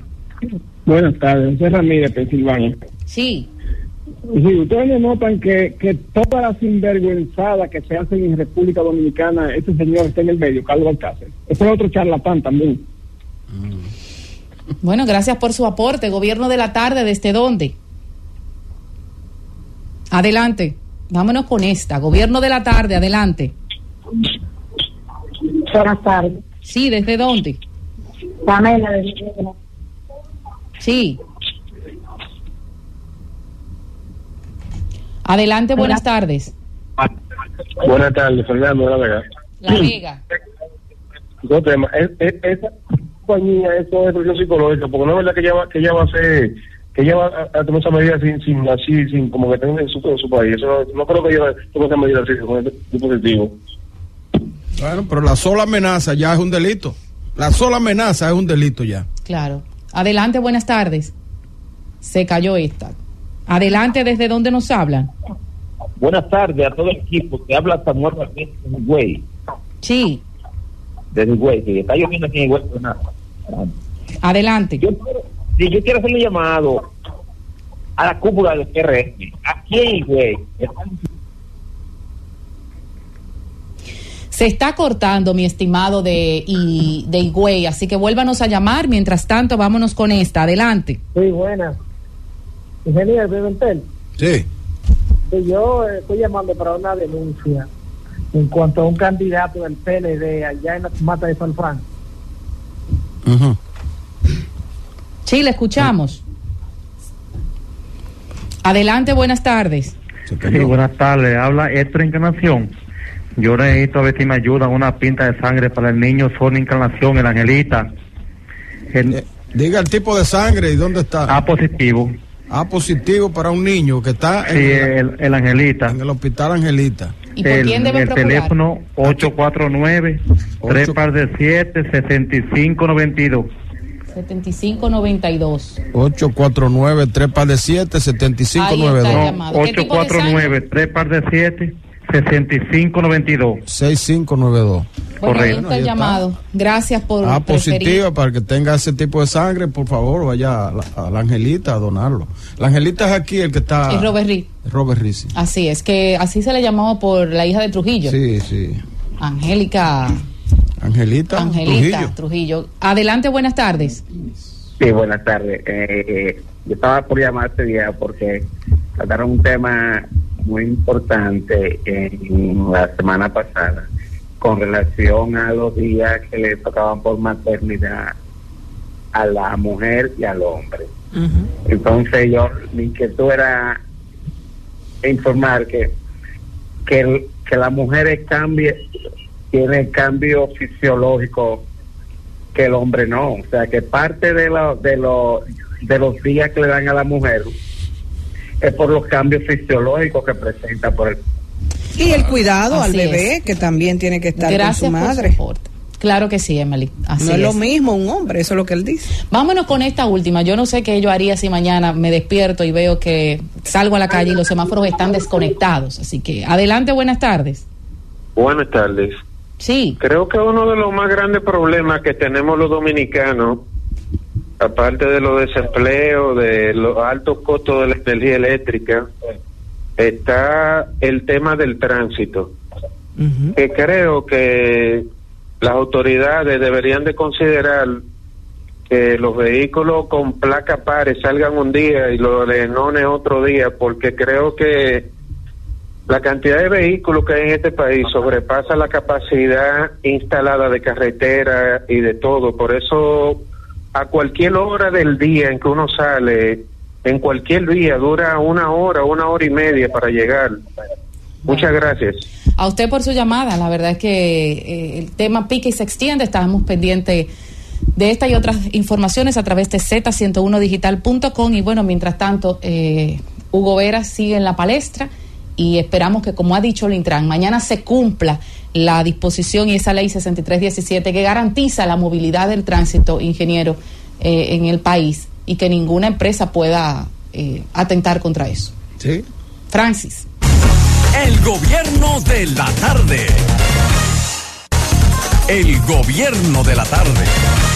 4:50 de la tarde, y a esta hora vamos a escuchar el comentario de nuestro compañero, el ingeniero Héctor Rodríguez Pimentel. Gracias, Sisi. Muy buenas tardes, colega. Muy buenas tardes al pueblo dominicano. Señores, lo que ocurrió ayer en Haití, en la frontera, no tiene nombre. Hay que vivir para ver cosas. Ustedes saben que el gobierno ha venido construyendo el muro fronterizo. Pero como la frontera es nuestra con Haití, es una frontera accidentada, que está delimitada por ríos, montañas, manglares. El muro fronterizo que se viene haciendo no se podía hacer exactamente por lo que es la línea fronteriza que se delimitó en el Tratado de Aranjuez en el 1777, que fue en aquella ocasión cuando una comisión española encabezada por un señor que llamaban Juan de la Atalaya, Juan Morales, Juan de la Atalaya, con una comisión del gobierno francés que representaba a Haití en ese momento, en 1777, pues caminaron la frontera con una brigada de hombres de ambos países, de norte a sur, desde Manzanillo hasta Pedernales, identificando los lugares donde se iban a colocar las llamadas pirámides para delimitar ambos territorios. Y eso fue un trabajo tremendo, porque tuvieron que subir montañas, pasar ríos, vicisitudes, una serie de cosas y discusiones también, porque toda esa franja fronteriza estaba ocupada por propietarios franceses y propietarios españoles, que tenían ahí sus hatos, sus predios, ¿verdad?, de cultivar y de crianza de ganado, y entonces tenían que conversar con ellos para, mira, aquí vamos a poner esta pirámide, aquí vamos a poner la otra, aquí vamos a poner la otra, hasta que se establecieron 311 pirámides en todo alrededor de 360 kilómetros más o menos que tiene la frontera de norte a sur. Eso fue en el Tratado de Aranjuez. Y esa misma delimitación que se hizo luego se ratificó en el Tratado del 1929 entre los gobiernos de Horacio Vázquez y Bornó de Haití. Y esas son las pirámides que han regido la delimitación de ambos países durante muchos años. Bueno, pues resulta que ahora el gobierno está haciendo el muro fronterizo, que es muy con el objetivo de delimitar los territorios, que nosotros lo hemos apoyado, esa obra, y que lo ha apoyado prácticamente la República Dominicana entero. Pero como el muro no se puede hacer exactamente en la línea fronteriza, entonces los constructores del muro han puesto la verja unos, ¿verdad?, a veces metros, a veces hasta 1 kilómetro antes de la línea fronteriza. La línea fronteriza de la República Dominicana y Haití no son los ríos, no es el río Dajabón o Masacre, no es el río Artibonito, ni es el río Pedernales. En algunos lugares coincide la línea con esos ríos, pero no necesariamente en todos los lugares, porque la línea es una cosa y los ríos son otra. Entonces, por ejemplo, donde los haitianos están construyendo ahora el canal ahí en Juana Méndez, esa parte tiene el río Dajabón o Masacre, tiene ahí una panza que abarca territorio haitiano de ambos lados. Pero entonces 100 metros después, un poco más para allá, en La Vigía, que fue donde se produjo el incidente en el día de ayer, ahí el río es totalmente dominicano, ambas riberas del río. Entonces es natural que los guardias patrullan del otro lado del río y de este lado porque el territorio es dominicano. Entonces, ¿qué ha pasado ahora, señores? Que los haitianos, que ya se cansaron del canal, porque vieron que ese es un canal inviable, como lo habíamos dicho nosotros, y la naturaleza se encargó de demostrarlo. Han caído 2 o 3 lluvias en la cabecera del río, allá en Loma de Cabrera, y eso ha provocado inundaciones que le ha hecho daño a la obra de toma del canal que ellos están construyendo. Y han visto que la construcción de ese canal es una amenaza para la seguridad de los haitianos que viven por esos alrededores. Porque cuando venga una crecida mayor, como está acostumbrado ese río, que a veces llega a 500 metros cúbicos por segundo, cuando viene más crecido, cuando eso venga, entonces el agua que debe ir canalizada por el río, para que no haga daño, va a ir canalizada por ese canal y va a producir inundaciones peligrosas y severas en toda esa zona. Y ellos se dieron cuenta de eso ahora. Ahí no se puede hacer un dique porque eso es barro lo que hay ahí en ambas riberas. Y hacer los enclaves de un dique, eso requiere, una fundación de concreto armado que cuesta todos los millones del mundo, y los haitianos no tienen recursos para hacer eso. Ni esa obra merita esa inversión extraordinaria. Ahora, ese canal sí ha servido para 2 cosas. Primero, para unificar al pueblo haitiano en torno a las bandas que están accionando en ese país, para sostener el gobierno de facto de Ariel Henry, y también ha servido para recaudar fondos, grandes fondos, cantidad de fondos que ha enviado la diáspora haitiana en el exterior, sobre todo los que residen en la Florida, en Canadá, en París y en otras ciudades. Y ahí se han formado, no un comité, no, varios comités de recaudación de fondos que han recaudado grandes cantidades. Y hay sectores de ahí que están viviendo de eso. Pero ahora se está cayendo el asunto, el mito del canal se está cayendo porque la naturaleza demostró que es un canal inviable. Entonces, ¿qué han hecho? Recurrir a otro tipo de provocaciones. Y es por eso que ahora ellos están alegando que donde está la verja fronteriza es el límite de la frontera. Y cometieron, señores, una mancilla contra el suelo dominicano en el día de ayer, porque derribaron la pirámide número 13, que es una de las tantas que delimita los 2 territorios. Yo vi que la sacaron de raíz con pico y pala. Eso es una profanación a ambos países. Yo recuerdo que el que ha leído el acuerdo de Aranjuez, el tratado de Aranjuez, que se firmó entre España y Francia para delimitar la frontera dominicana, dominico-haitiana, establecía la pena de muerte para el que quitara una pirámide de esa. Para el que atentara contra una de esas pirámides, se establecía ahí la pena de muerte. Naturalmente, había la corona, ¿verdad? La monarquía dirigida en España en ese momento, y en Francia estaba el gobierno republicano de la Revolución de Napoleón. Un poco antes de Napoleón, también una monarquía, que estaban establecidos en ambos países la pena de muerte. Ahora no está establecida la pena de muerte en ninguno de los dos países, pero eso es un delito de alto costo. Atentar contra una de esas pirámides. Yo vi que ayer lo hicieron. Ahora, ¿a quién vamos a culpar de eso? Tenemos que tener en cuenta algo básico, señores. Aquí no estamos en contra de Haití como país. Ni tampoco la República Dominicana puede estar en contra de los ciudadanos haitianos, de los 10 millones de ciudadanos haitianos que están sufriendo hambre, miseria y calamidades de ese lado de la isla, con todo tipo de escaseces. Aquí nosotros estamos luchando con lo mismo que está luchando la población haitiana, que ha tenido que organizarse en grupos paramilitares para combatir a esas bandas que están asolando ese territorio. Y nosotros estamos luchando contra esas mismas bandas.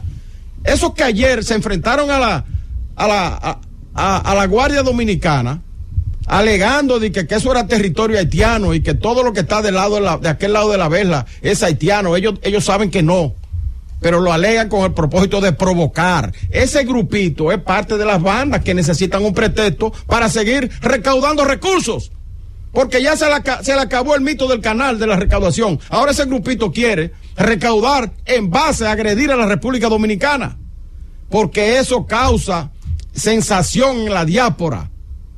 Eso causa sensación en cierta parte de la comunidad internacional. Y eso atenta contra la imagen de la República Dominicana, que vive de los servicios y básicamente del turismo. Entonces el gobierno dominicano tiene que tener mucha cuenta. Por eso nosotros hemos elogiado la actitud del ejército dominicano, de las Fuerzas Armadas Dominicanas, como actuaron ayer, con la prudencia, con la temperancia, con la paciencia con que actuaron, para no provocar una desgracia en la frontera. Ahí uno ve en la filme cómo los militares tomaron las retaguardias, recularon para no dejarse provocar. Hay que felicitar a esos militares y decirles que siguen actuando de esa manera. Cuidar con celo nuestro suelo, nuestra soberanía, que no podemos dar ni un ápice, ni una pulgada de tierra dominicana a nadie, ni a Haití ni a nadie. Cuidarla con celo.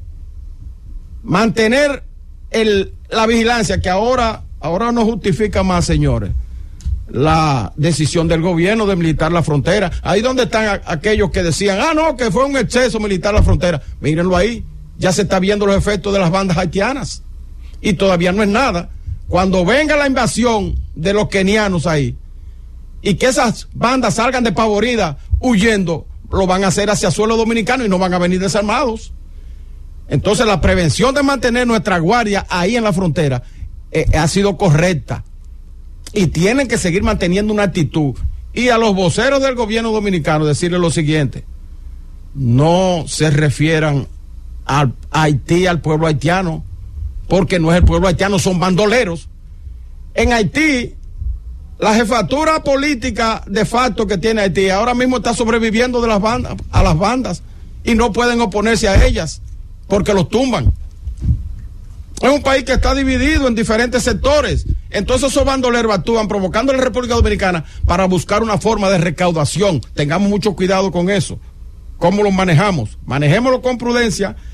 Establezcamos las diferencias con toda la población haitiana que está sufriendo las consecuencias de todo esto, y enfrentemos esa banda con la prudencia necesaria, y cuidemos la imagen de la República Dominicana. Firmeza, pero con mucha prudencia en la frontera, y que nuestras Fuerzas Armadas sigan actuando como lo hicieron en el día de ayer. Francis. El gobierno de la tarde. El gobierno de la tarde.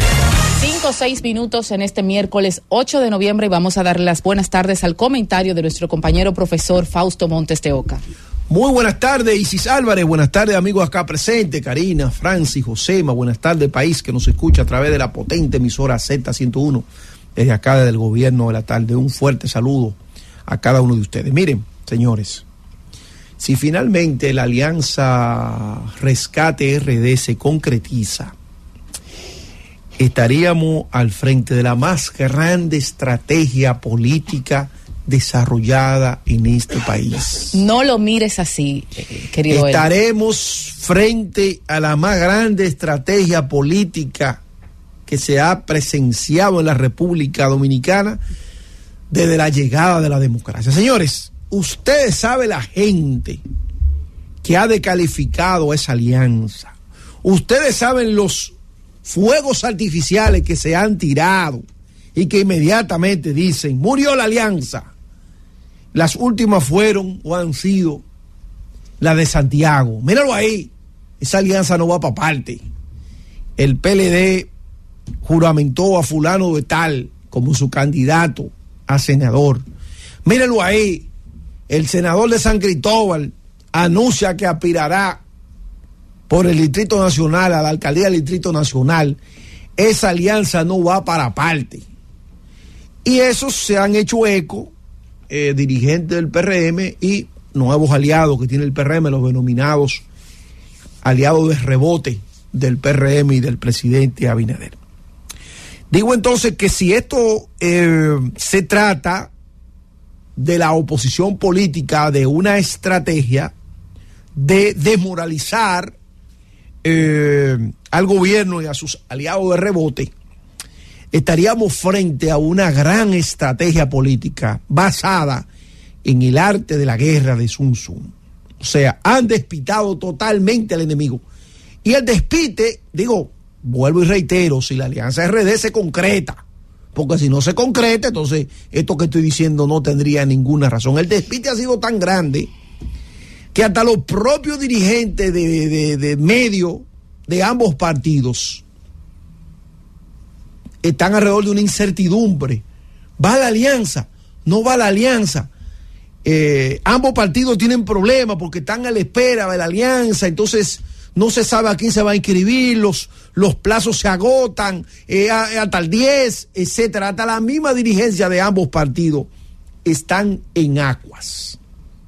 Entonces, si mañana, como se anuncia, se le informa al país esa alianza y los lugares donde se va a pactar, indiscutiblemente que estaríamos frente a la jugada política más extraordinaria que se ha hecho en este país.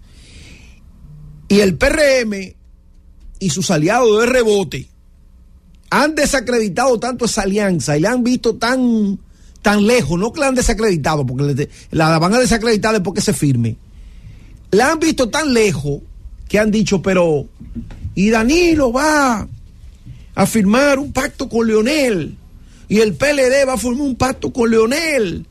La gente de Leonel está loca si creen que Danilo le va a endosar el poder.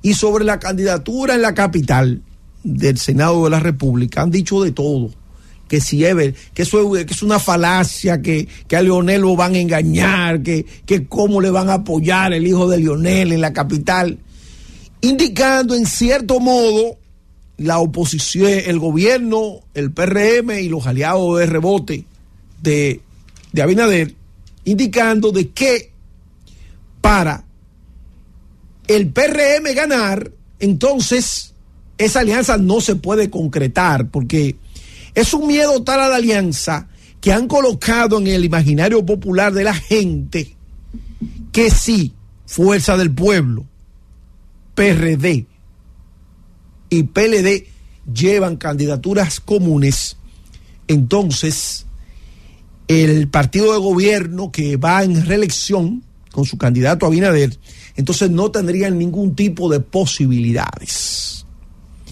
Yo debo de recordar que el PRM gana en un contexto de división de ese voto que pudiésemos decir en ese momento del PLD. El PLD estaba en aquel momento con Leonel Fernández más o menos 2019, 2018, estaba proyectado, según un estudio que hizo para la región The Economist, periódico muy prestigioso londinense, con un 57%.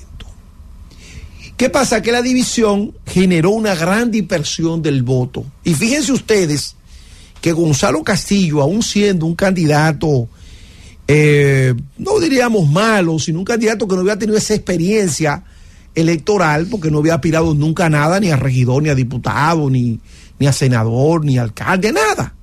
Gonzalo Castillo era un dirigente político, vamos a decir, que no tenía ese fogueo político.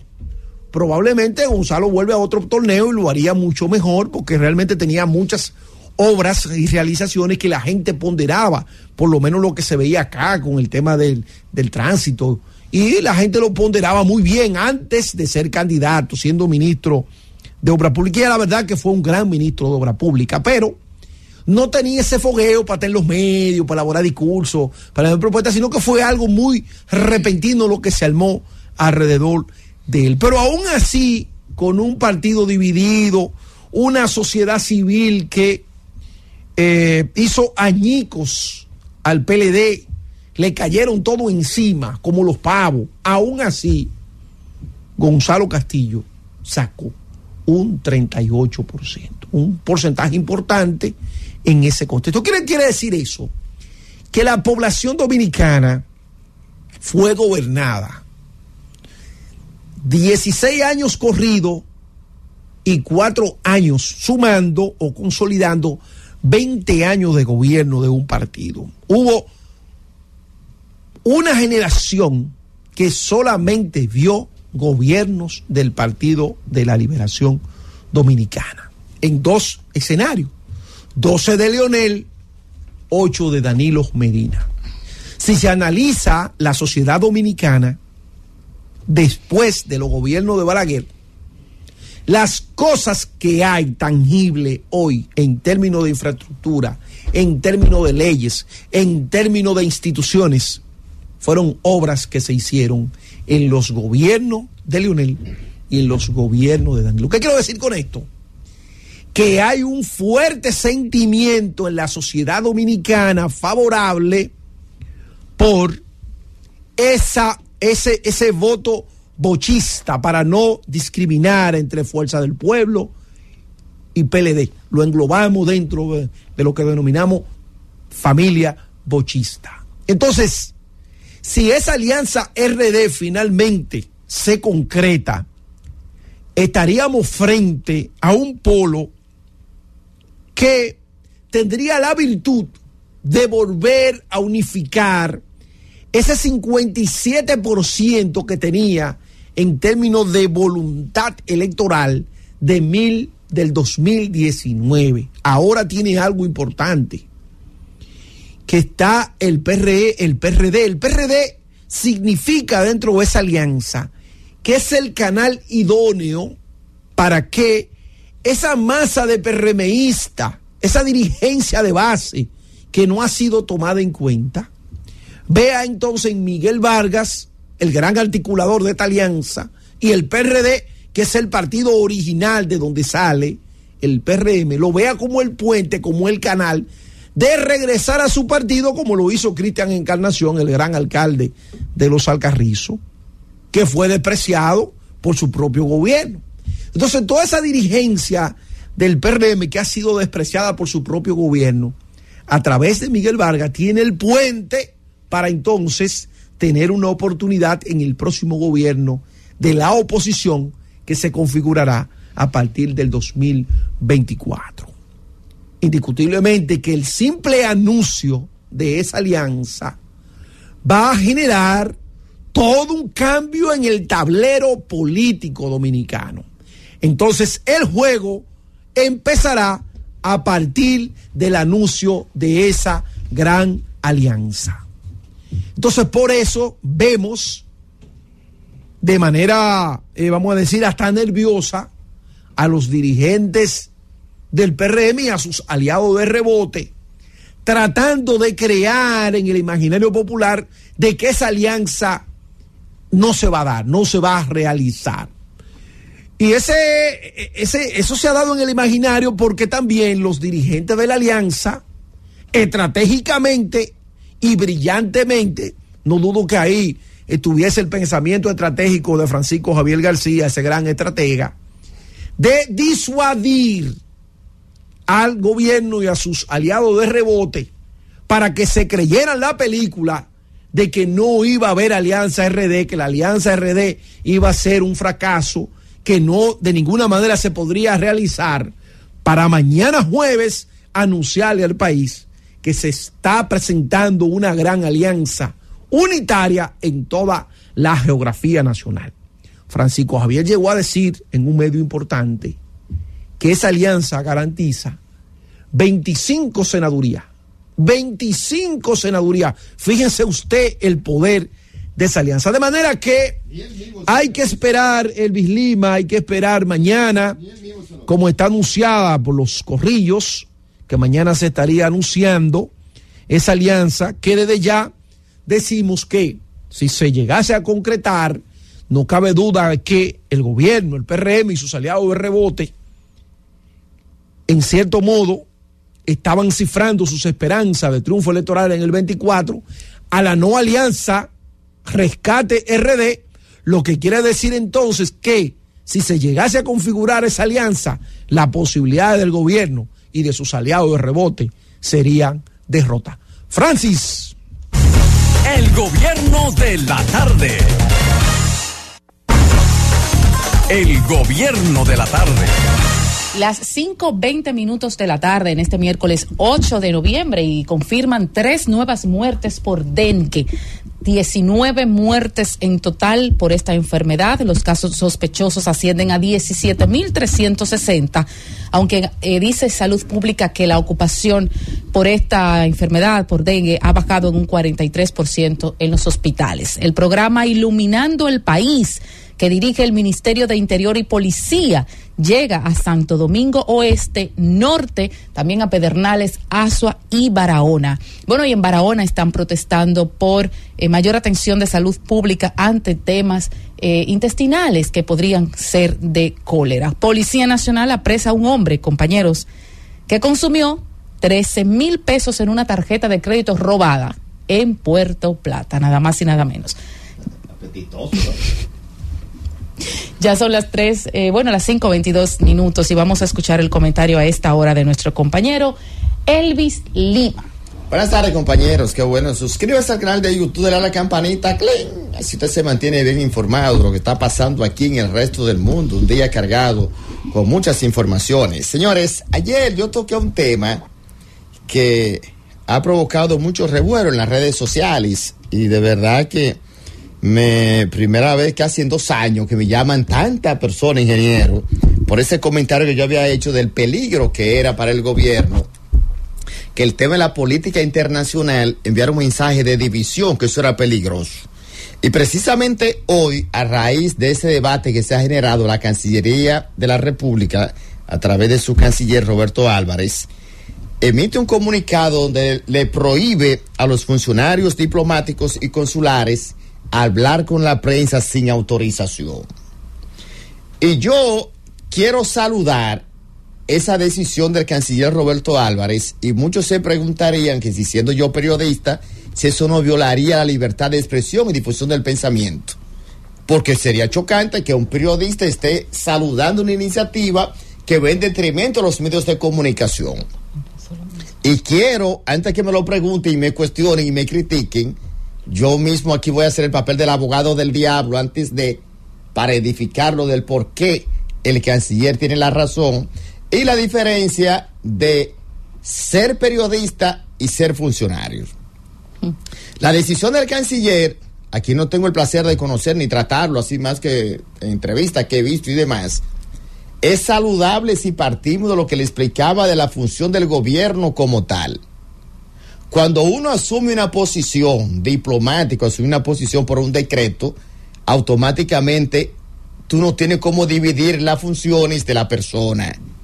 Si mañana designan al ingeniero Héctor Rodríguez Pimentel, embajador en Washington, la postura del ingeniero que ustedes escuchan aquí en la Z todos los días, fuerte y contundente con el tema haitiano, esa posición no puede ser la del ingeniero Héctor Rodríguez Pimentel tan pronto sea juramentado y esté en Washington.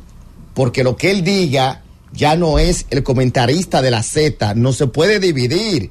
Es la decisión de un funcionario designado por decreto, que responde a los intereses del país. Y cuando el canciller Roberto Álvarez emite esa comunicación a los funcionarios para pedir permiso para hablar con la prensa, se parece a los términos militares y policiales. El ministro de Defensa, Carlos Luciano Díaz Morfa, que es el que está hoy, ha ocurrido en el pasado y en todo, si mañana viene para la Z101, tiene que pedir permiso y notificarlo al presidente de la República de que viene para un programa de televisión. Pero los que están por debajo del teniente general, coronel, general, tienen entonces que pedirle permiso al ministro de Defensa. Por ejemplo, si el director de CESFRON viene mañana para acá a hablar del tema haitiano, tiene que pedirle un permiso al ministro de Defensa, informarle que viene, porque además de la disciplina, lo que él vaya a decir compromete el tema de la institucionalidad, porque no se debe a él, se debe a la institución. Y nosotros los periodistas, hay dos escenarios para el tema de la violación a la libertad de expresión y difusión del pensamiento. Tú puedes decir, bueno, que es antidemocrático. No.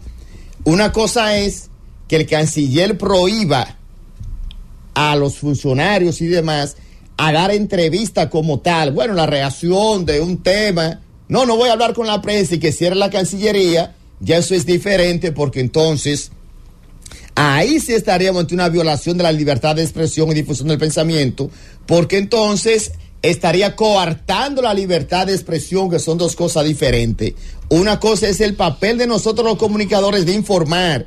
Si voy a la Cancillería a buscar la reacción con lo que pasó ayer y me cierran la puerta y no dejan entrar los periodistas, ahí sí, porque ya el tema de la institución per se con los medios de comunicación.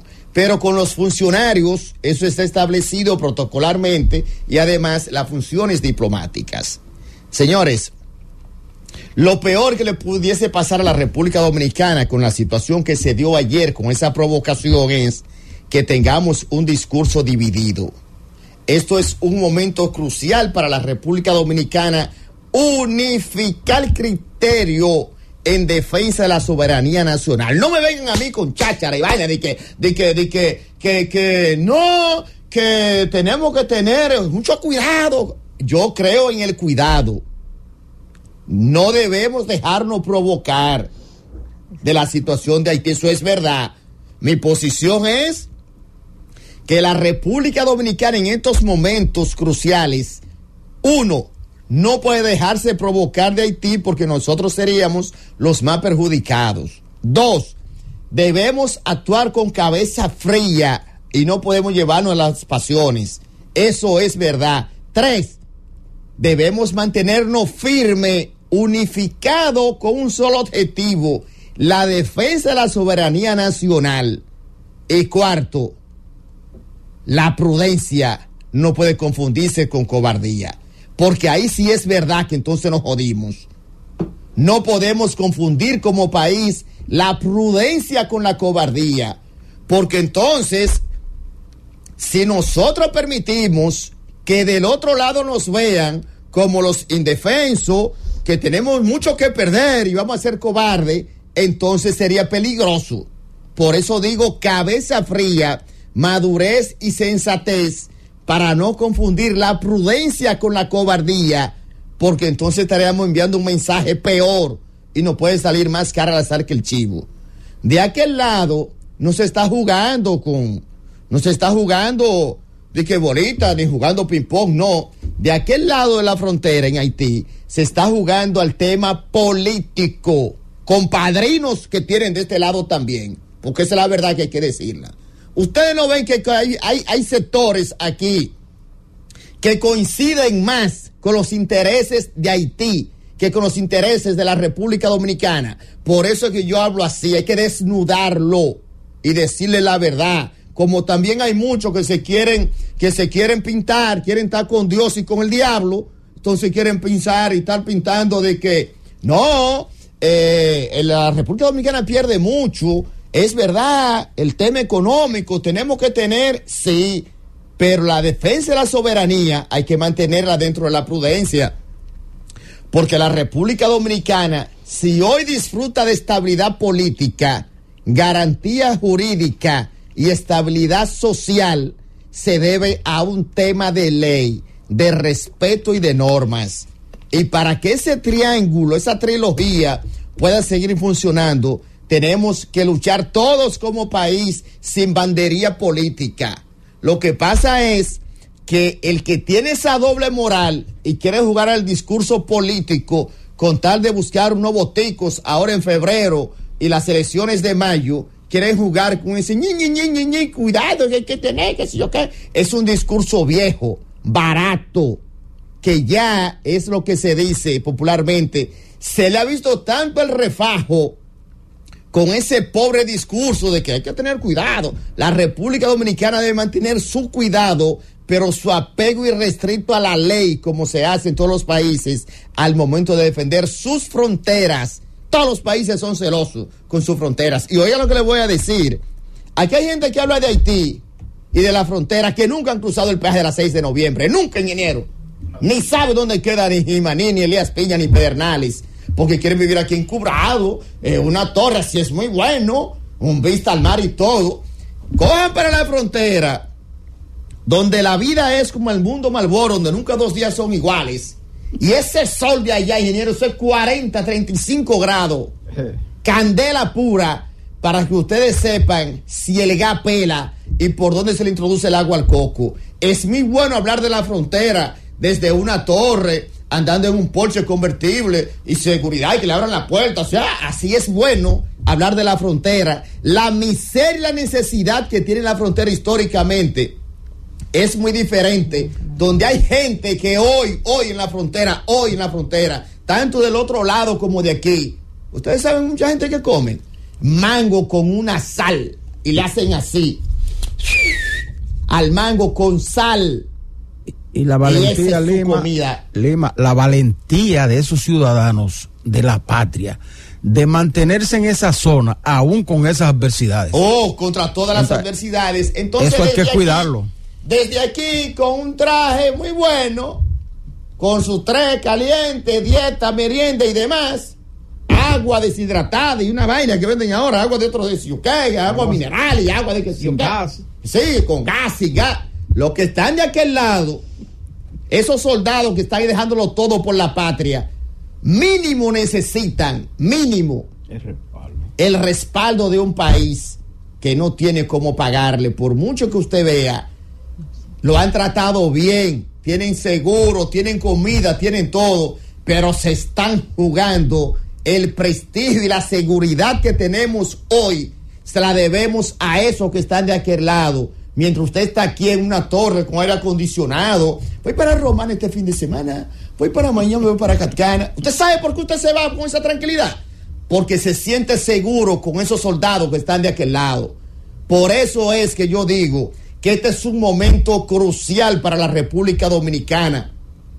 Unirnos como país, como nación, y dejar atrás esa politiquería barata de poca monta, por tal de buscar uno botico ahora para ver quién saca un regidor y saca un diputado. Yo le aseguro a ustedes que eso me están escuchando con esa maldita doble moral que tienen.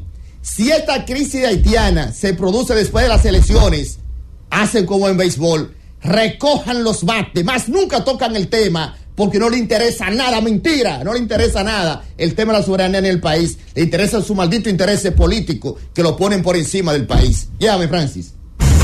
El gobierno de la tarde. El gobierno de la tarde.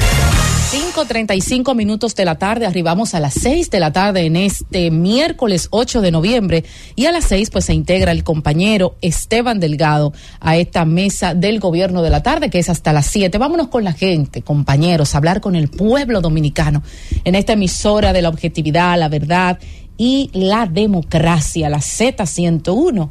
Que bueno, le da oportunidad al pueblo, a la gente, de que se exprese y que pueda, tanto desde aquí del país como del exterior, hablar con los dominicanos y con este país. Justo a las 3:30, déjame ver, las 5. Yo estoy con las 3 desde ahorita. Óigalo. Hay algo conmigo y las 3. Sí. Lo que pasa es que es por la hora de entrada. Puede ser. Yo lo tengo muy pendiente. Lo tiene muy pendiente. Muy pendiente. Sí. Bueno, vámonos. Y también en la tercera la vencida. No, pero yo no lo digo por eso. No. Pero yo creo que las 3, no sé. Sí, creo que lo voy a jugar hoy. Gobierno de la tarde, adelante. Yo nunca he jugado. Sí, buenas tardes. Le habla Dini de la Romana. Cuéntanos, Romana, adelante.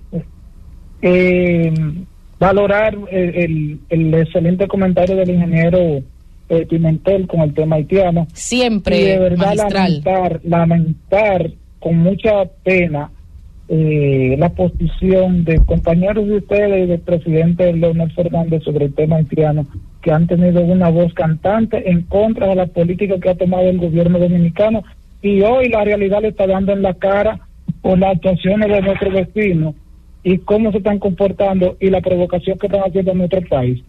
Si no se hubiesen apostado el Ejército Nacional en la frontera, hoy tuviéramos un desorden mayúsculo en toda la línea fronteriza y en el país completo. Qué llamada. Adelante, ¿desde dónde nos habla? Sí mismo es. Gracias, buenas tardes a los distinguidos miembros que conforman ese espacio. Sí, Yari adelante. Martínez, presidente de la Junta de Vecinos, Manuel Jiménez de Cristo Rey. Nosotros, como dolientes de Cristo Rey, aprovechamos esa tribuna que están escuchadas para darles las gracias a las autoridades gubernamentales, porque hoy en Cristo Rey fue inaugurado el Cristo Park para felicidad, tranquilidad, armonía y el dispendio de todo Cristo Rey y zonas aledañas. Muchas gracias a ustedes como medio y a las autoridades gubernamentales. Gracias a usted, y ciertamente, compañeros, hoy se hizo una gran inauguración en ese sector de un parque temático muy amplio que va a poder beneficiar y entregar bienestar a todo el país, en manos de la CAS, y lo entregó el presidente de la República. Gobierno de la tarde, adelante. Sí, saludo. Sí. Zeneida Guzmán, Santo Domingo Norte.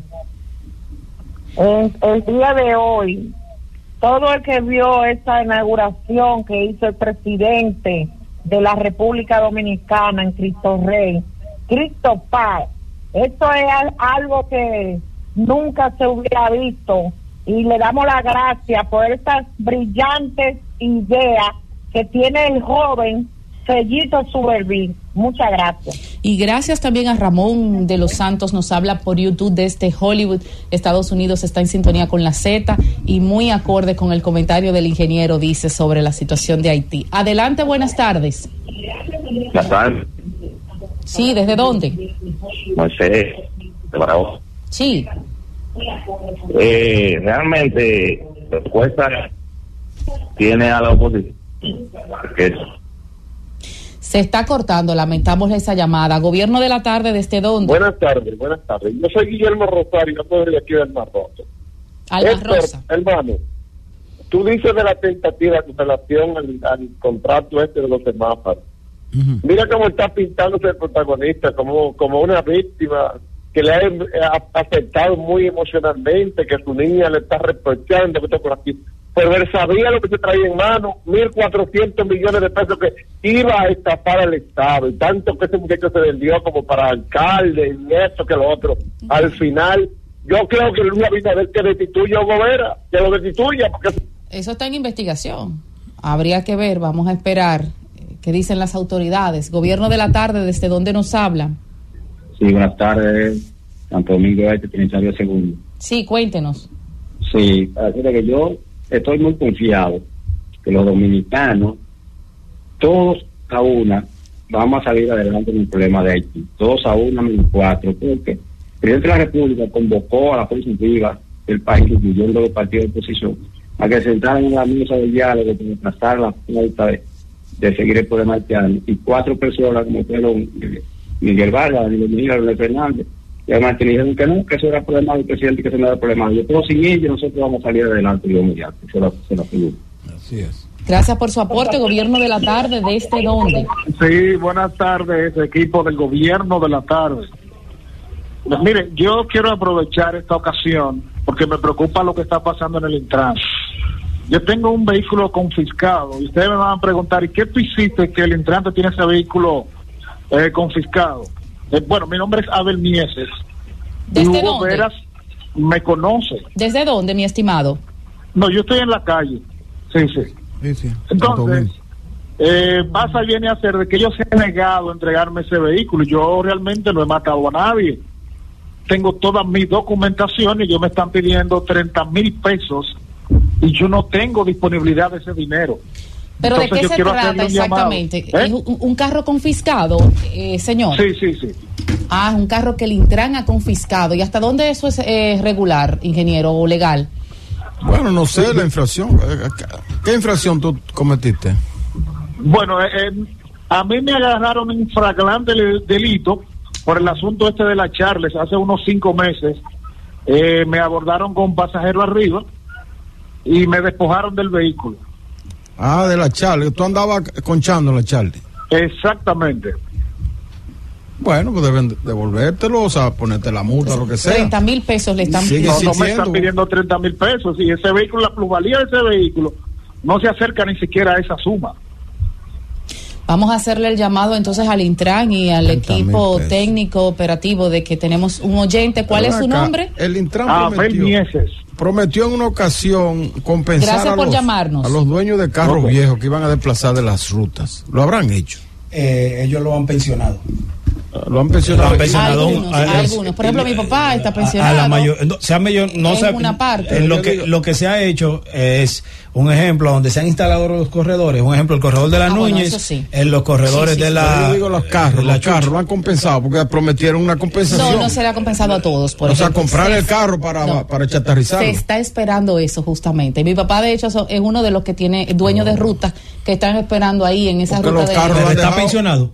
Ah, sí, mi papá está pensionado. No, pero yo me refiero al vehículo. El vehículo lo han dejado circulando, no lo han retirado. Lo han dejado circulando. Como se prometió. Claro. Retirarlo, pagarle una compensación al dueño del vehículo y botar ese vehículo. Porque hay que decir algo claro. Automáticamente inició el corredor en la Winston Churchill, en la Núñez de Cáceres, los carros desaparecieron.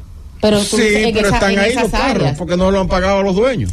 Claro. Porque tienen que dar una compensación. Que verificar. Se habló de incluso hasta de $8,000, $3,000, $5,000 para coger ese vehículo y chatarrizarlo y sacarlo de circulación. Eso es lo que yo pregunto, porque el señor parece que se lo incautaron por allá, porque esos vehículos que estaban aquí en la Churchill, en la Núñez de Cáceres, ahora están por allá, de aquel lado, porque han tenido que irse los dueños para allá al no recibir la compensación. Quisiéramos hacerle el llamado a alguien en el Intran que pudiera recibir o manejar este caso del señor Mieses. Siempre al Intran que termine los proyectos, porque comienza, lo deja por mitad y vuelve y coge otro, Es que Hugo es innovador. Sí, sobre todo tiene Dios mío. Gobierno de la tarde, ¿desde dónde? Es un hombre que innova. Buenas tardes. Tiene ¿desde proyectos. dónde? Le habla Francisco desde Cristo Rey. Cuéntame.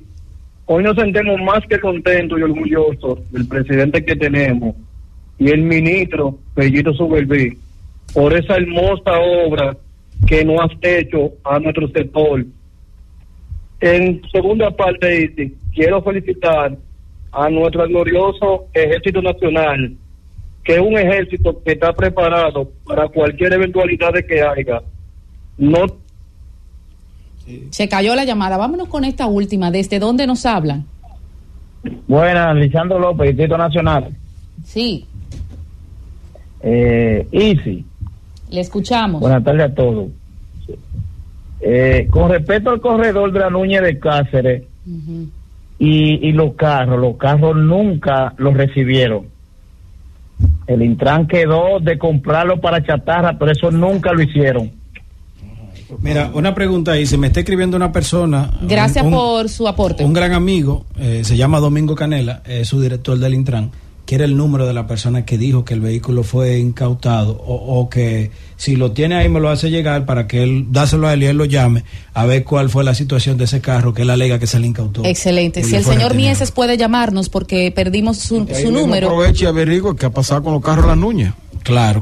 Voy a esperar que me responda para decir y darle. No voy a dar tu número Canela aquí abierto porque fue Domingo Canela.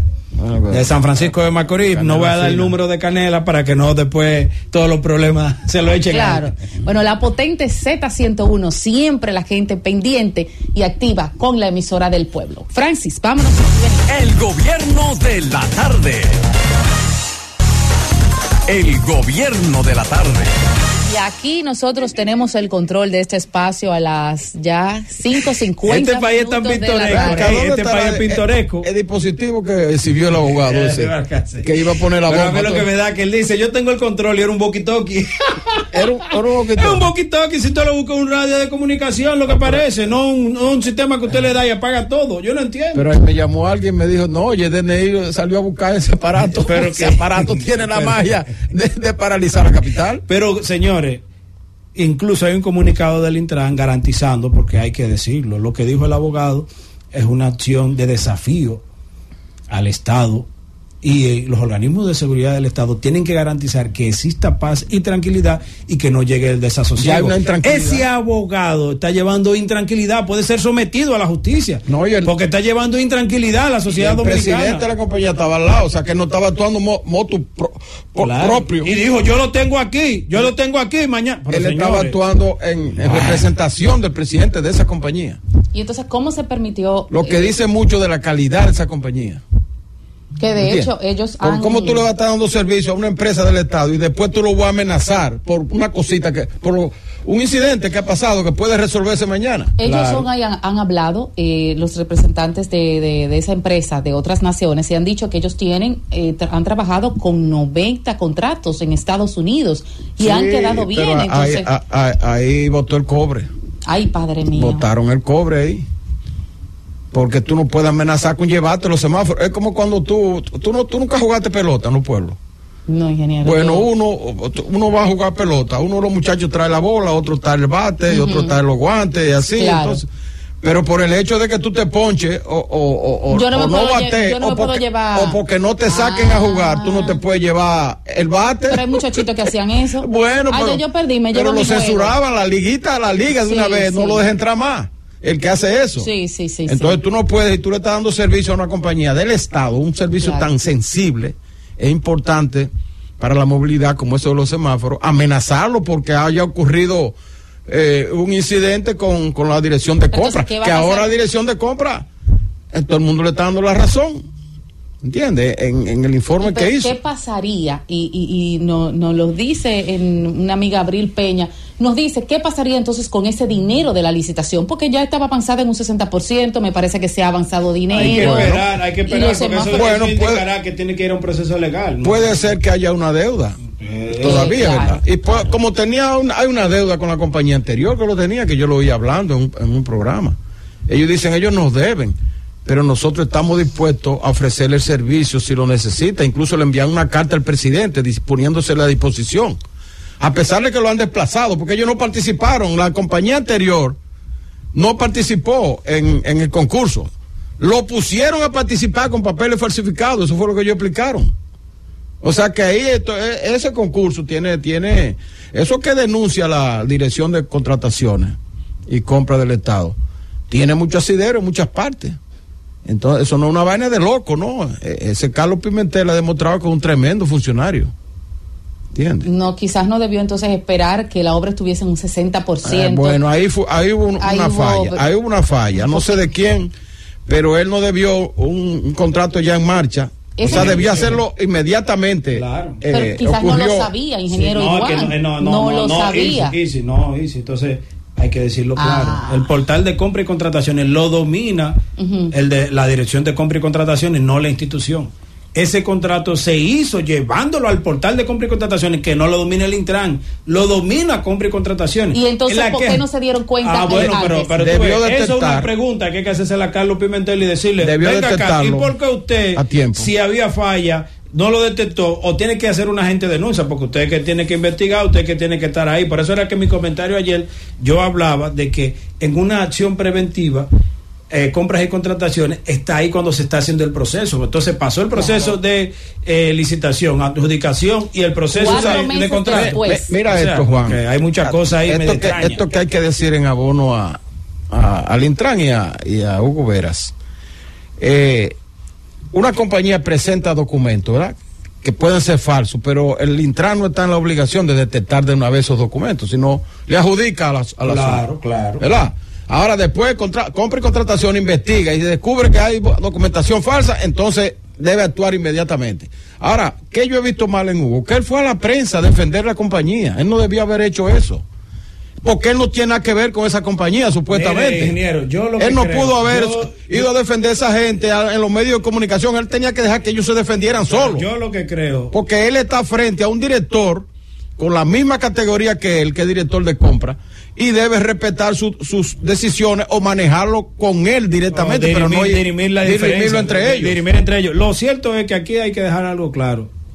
El presidente Luis Abinader, que decidió buscar la reelección, hay muchos ruidos, y los ruidos son de los funcionarios de su gobierno. Los ruidos en política no son buenos. Los ruidos en administración pública no son buenos. De continuar los ruidos, presidente, los afectados no van a ser los funcionarios. El afectado será usted. Francis. He dicho. El gobierno de la tarde. El gobierno de la tarde. Son las 6:01 de la tarde en este gobierno de la tarde. Hoy contamos a 8 de noviembre del año 2023. Varios temas sobre economía. Hoy estuve en una actividad en un almuerzo con el superintendente de bancos, el señor Alejandro Fernández, donde ofreció algunos detalles sobre su gestión en la superintendencia de bancos. Aunque hoy no voy a entrar en muchos detalles sobre eso, porque quiero, quizás mañana hable de ese tema, porque quiero desarrollar otros asuntos de tipo económico, algunos de ellos de tipo histórico.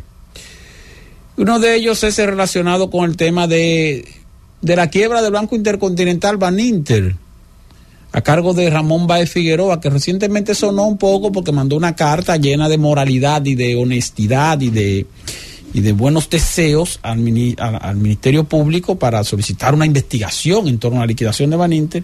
Y hoy el Banco Central, responsable de ese proceso de liquidación, de ese banco que quebró hace ya 20 años, pues ofreció una respuesta en forma de documento que también vamos a mencionar. También hay algunas novedades sobre las pensiones, los fondos de pensiones, las AFP, las IPEN, la Superintendencia de Pensiones le ha allanado el camino a las AFP para hacer o ampliar su espectro de negocios, y eso posiblemente lo mencionemos. Pero hoy es 8 de noviembre. Miren, hoy, señores, porque también no se puede borrar la memoria histórica. Hoy se cumplen 52 años de un segundo asalto que se produjo a la sucursal o a una sucursal del banco conocido como Royal Bank of Canada, que operaba aquí en la República Dominicana.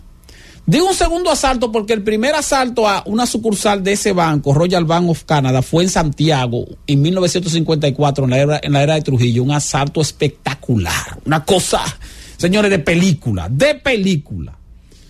Y miren que el asalto fue un éxito. El problema es que luego los agarraron a los presos. Y finalmente ustedes saben que en la época de Trujillo, quien osara asaltar un banco, y más un banco de capital extranjero, ustedes saben cuál iba a ser el destino. Finalmente murieron todos, fueron asesinados todos, y de manera camuflajeado el asesinato para que no se viera como que fueron fusilados por el gobierno, pero se sabe que fue el gobierno de Trujillo. Pero luego hubo un segundo asalto en la época de los 2 años de Balaguer, una sucursal en Naco, aquí en la capital, de Royal Bank of Canada. Un asalto que fue cometido el 8 de noviembre de 1971 al mediodía. 1970. Al mediodía. Eso fue hace ya, señores, 53 años. Ahora, ¿por qué digo que no puede perderse la memoria histórica? Porque ustedes saben que aquí se inventaron un monumento ahí en las Américas. Que yo sé que, de paso, el alcalde saliente de Santo Domingo Este, el señor Manuel Jiménez, vive honrando la memoria de estos jóvenes que murieron ahí, acribillados por guardias y policías, que son los llamados palmeros. Entonces hay un monumento ahí a los palmeros, ahí en las Américas, una cosa que lo que da es vergüenza, pero bueno, cada quien con su opinión, y yo tengo la mía, y yo trato de ser coherente con mis opiniones. Por eso voy a mencionar lo del 8 de noviembre de 1970. Bueno, un grupo de jóvenes revolucionarios que se hacían llamar revolucionarios, que tenían la intención de derrocar al gobierno constitucional de la época, que quiérase o no, esté usted de acuerdo o no, era constitucional. Pero la intención era destituir al gobierno, no quitarlo por votos, sino destituirlo. Entonces, como ellos tenían que recaudar fondos, miren qué genialidad. Como ellos tenían que recaudar fondos, ellos no recaudaban fondos haciendo rifas, ni recaudaban fondos haciendo colecta. No, ellos recaudaban fondos delinquiendo, robando, asaltando sucursales bancarias y asaltando camiones blindados y asaltando otro tipo de actividades lícitas que pudieran realizarse en la República Dominicana. Esa es la realidad. Bueno, el asalto a la sucursal del Royal Bank of Canada en Naco, el 8 de noviembre de 1970, fue encabezado y dirigido por un grupo de 8 hombres, de acuerdo con el informe policial, que después se negaron a entregarse porque entonces no confiaban en la... Óigame bien, le demuestran que ellos fueron los que asaltaron el banco, pero entonces como ellos no confiaban en la justicia dominicana, porque era un gobierno que ellos no confiaban en ese gobierno, entonces, yo soy delincuente, yo asalto un banco, pero como yo no confío en la justicia dominicana, yo no me voy a entregar. Bueno, pero señores, yo no, ni siquiera debería decir esto, señores, esto es increíble. Bueno, el punto es, señores, que posteriormente las autoridades responsabilizaron de ese asalto a la sucursal el 8 de noviembre de 1970 a 8 dirigentes de izquierda. ¿Cuáles fueron? Amaury Germán Aristi, Virgilio Perdomo Pérez, Ulises Arquímedes Cerón Polanco, Bienvenido Leal Prandi, conocido como La Chuta, Henry Jiménez Castillo, Plinio Matos Moquete, así como Andrés Ramos Peguero, nativo de Santiago, y un segundo teniente conocido como Nelson Miranda Hermida. De esos 8, los 4 primeros, Amaury Germán Aristi, Virgilio Perdomo Pérez, Ulises Arquímedes Cerón Polanco y Bienvenido Leal Prandi, conocido como La Chuta, son los 4 palmeros que posteriormente, ocultos en una cueva ahí en la autopista Las Américas, el 12 de enero de 1972, fueron muertos en un enfrentamiento a tiros con guardias y policías, en un operativo que fue vergonzoso para la guardia y la policía, porque debió ser un operativo un poco más, pero eso dio pena. Pero bueno, hubo varios policías muertos, porque ellos también mataron varios policías en el enfrentamiento a tiros, pero finalmente los mataron a los 4. Entonces por eso hay un monumento, porque los reconocen como héroes. Pero fíjense que el enfrentamiento a tiros del 12 de enero de 1972 se debió a que eran buscados por las autoridades, pero ellos no se entregaban y estaban fugitivos y prófugos porque ellos no confiaban en la justicia dominicana. Pero esos palmeros fueron los que encabezaron el asalto del 8 de noviembre de 1970. Y yo lo menciono aquí, bueno, ¿por qué yo lo menciono? Porque para mí eso de que el fin justifica los medios, para mí eso no funciona. O sea, yo necesito dinero para la causa, pero la causa tampoco era correcta, porque la causa no era tener un partido político y quitar al gobierno voto a voto, no, la causa era destituir al gobierno mediante un golpe de Estado. Pero eso no es democrático. Pero como no tengo dinero para la causa, yo voy a salir a asaltar bancos, a delinquir. Fuertemente armados, vestidos de militares, entraron a esa sucursal bancaria. Fuertemente armados y vestidos de militares. Asaltaron una sucursal bancaria en pleno Naco en 1970. Ya ustedes se pueden imaginar. Y luego entonces que son de que héroes revolucionarios. ¿Cómo que héroes? ¿Cómo así? No, así no. Discúlpenme, pero así no. Yo por eso siempre sentí admiración por Peña Gómez. Porque Peña Gómez era un opositor férreo del régimen de Balaguer. Y entendía que Balaguer vivía haciendo fraude para llegar a las elecciones. Pero Peña Gómez siempre luchó para sacar a Balaguer del poder por medio de los mecanismos democráticos, por medio de elecciones. Lo vamos a sacar, pero lo vamos a sacar voto a voto. Y cogió lucha, se se hizo un sacrificio y hubo un sacrificio muy grande para poder sacar a Balaguer del poder en 1978, 12 años después de 3 elecciones, por lo menos 2 de las cuales con fraude. Pero electo como quiera, por el pueblo. Gobierno como quiera, constitucionales. En el 78 finalmente lo sacaron. Pero la lucha opositora de Peña Gómez siempre fue mediante o a través de los mecanismos institucionales correspondientes. ¿Cómo? Bueno, con un partido político y voto a voto. Por eso no lo mataron. Por eso no murió, porque el problema es que no eran... Aquí había una serie de opositores de Balaguer que eran opositores, pero querían destituirlo mediante los mecanismos institucionales. Habían otros que eran opositores que lo que querían era darle un golpe de Estado y entonces utilizaban actos delincuenciales como recurso y que para obtener el apoyo necesario para destituir a un gobierno constitucional. Para que la memoria histórica no se borre, yo lo menciono eso aquí. El 8 de noviembre de 1970 hubo un asalto a la sucursal de NACO del Royal Bank of Canada y lo encabezaron los 4 que luego fueron asesinados en 1972 en un enfrentamiento a tiro con guardias y policías, 4 asaltantes de bancos que eran dirigentes de izquierda y que se conoce como los Palmeros. Francis, llévatelo. El gobierno de la tarde. El gobierno de la tarde. Son las 6:13 en este gobierno de la tarde. Tomaremos algunas llamadas. Pero antes voy a leer un par de parrafitos de un extenso comunicado que publica hoy el Banco Central para dejar en claro la situación del proceso de liquidación del Banco Intercontinental Baninter. El Banco Intercontinental Baninter, señores, quebró en el año 2003. Y la quiebra de ese banco, que se llevó consigo también la quiebra de 2 bancos más, provocó una de las mayores crisis económicas que ha sufrido la República Dominicana en las últimas décadas. Tanto así que todavía estamos pagando esa crisis. Tanto así que todavía la estamos pagando. Entonces, recientemente el presidente de entonces del Banco Intercontinental le mandó una carta a la procuradora Miriam Germán Brito, donde le solicita que haga una investigación sobre el proceso de liquidación de algunos de los activos del Baninter que fueron ocupados por el Banco Central luego de la quiebra, porque supuestamente en el caso de una de las empresas liquidadas hubo un desvío de dinero. Entonces la empresa liquidada o los adquirientes de una de las empresas liquidadas les respondieron recientemente diciendo que la inquietud del señor Bay Figueroa es porque Bay Figueroa tiene un sometimiento a la justicia hace más de un año por incumplimiento de un proceso relacionado con ese proceso de liquidación. Y ahora el Banco Central les responde de manera institucional porque también mencionaba a funcionarios del Banco Central en el proceso.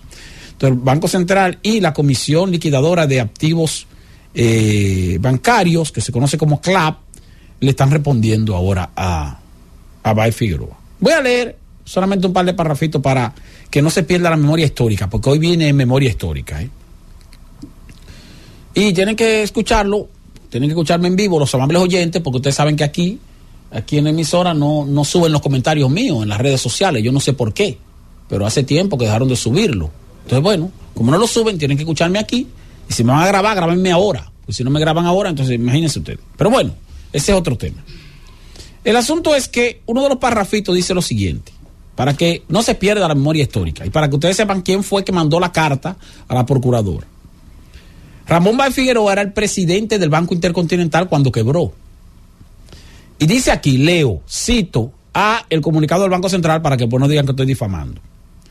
Ramón Bay Figueroa fue condenado de manera definitiva a cumplir 10 años de reclusión mayor y una multa de 100 salarios mínimos a favor del Estado Dominicano al ser declarado culpable de alteración, desfiguración y ocultación de datos o antecedentes, libros, estados de cuentas con el fin de obstaculizar, dificultar, desviar o evadir la fiscalización que correspondía efectuar a la Superintendencia de Bancos, así como la elaboración, aprobación o presentación de un balance o estado financiero adulterado o falso y la ejecución y aprobación de operaciones para encubrir la situación del Baninter, tales como el registro como activos reales de elevados montos de valores inexistentes y millonarios sobre giros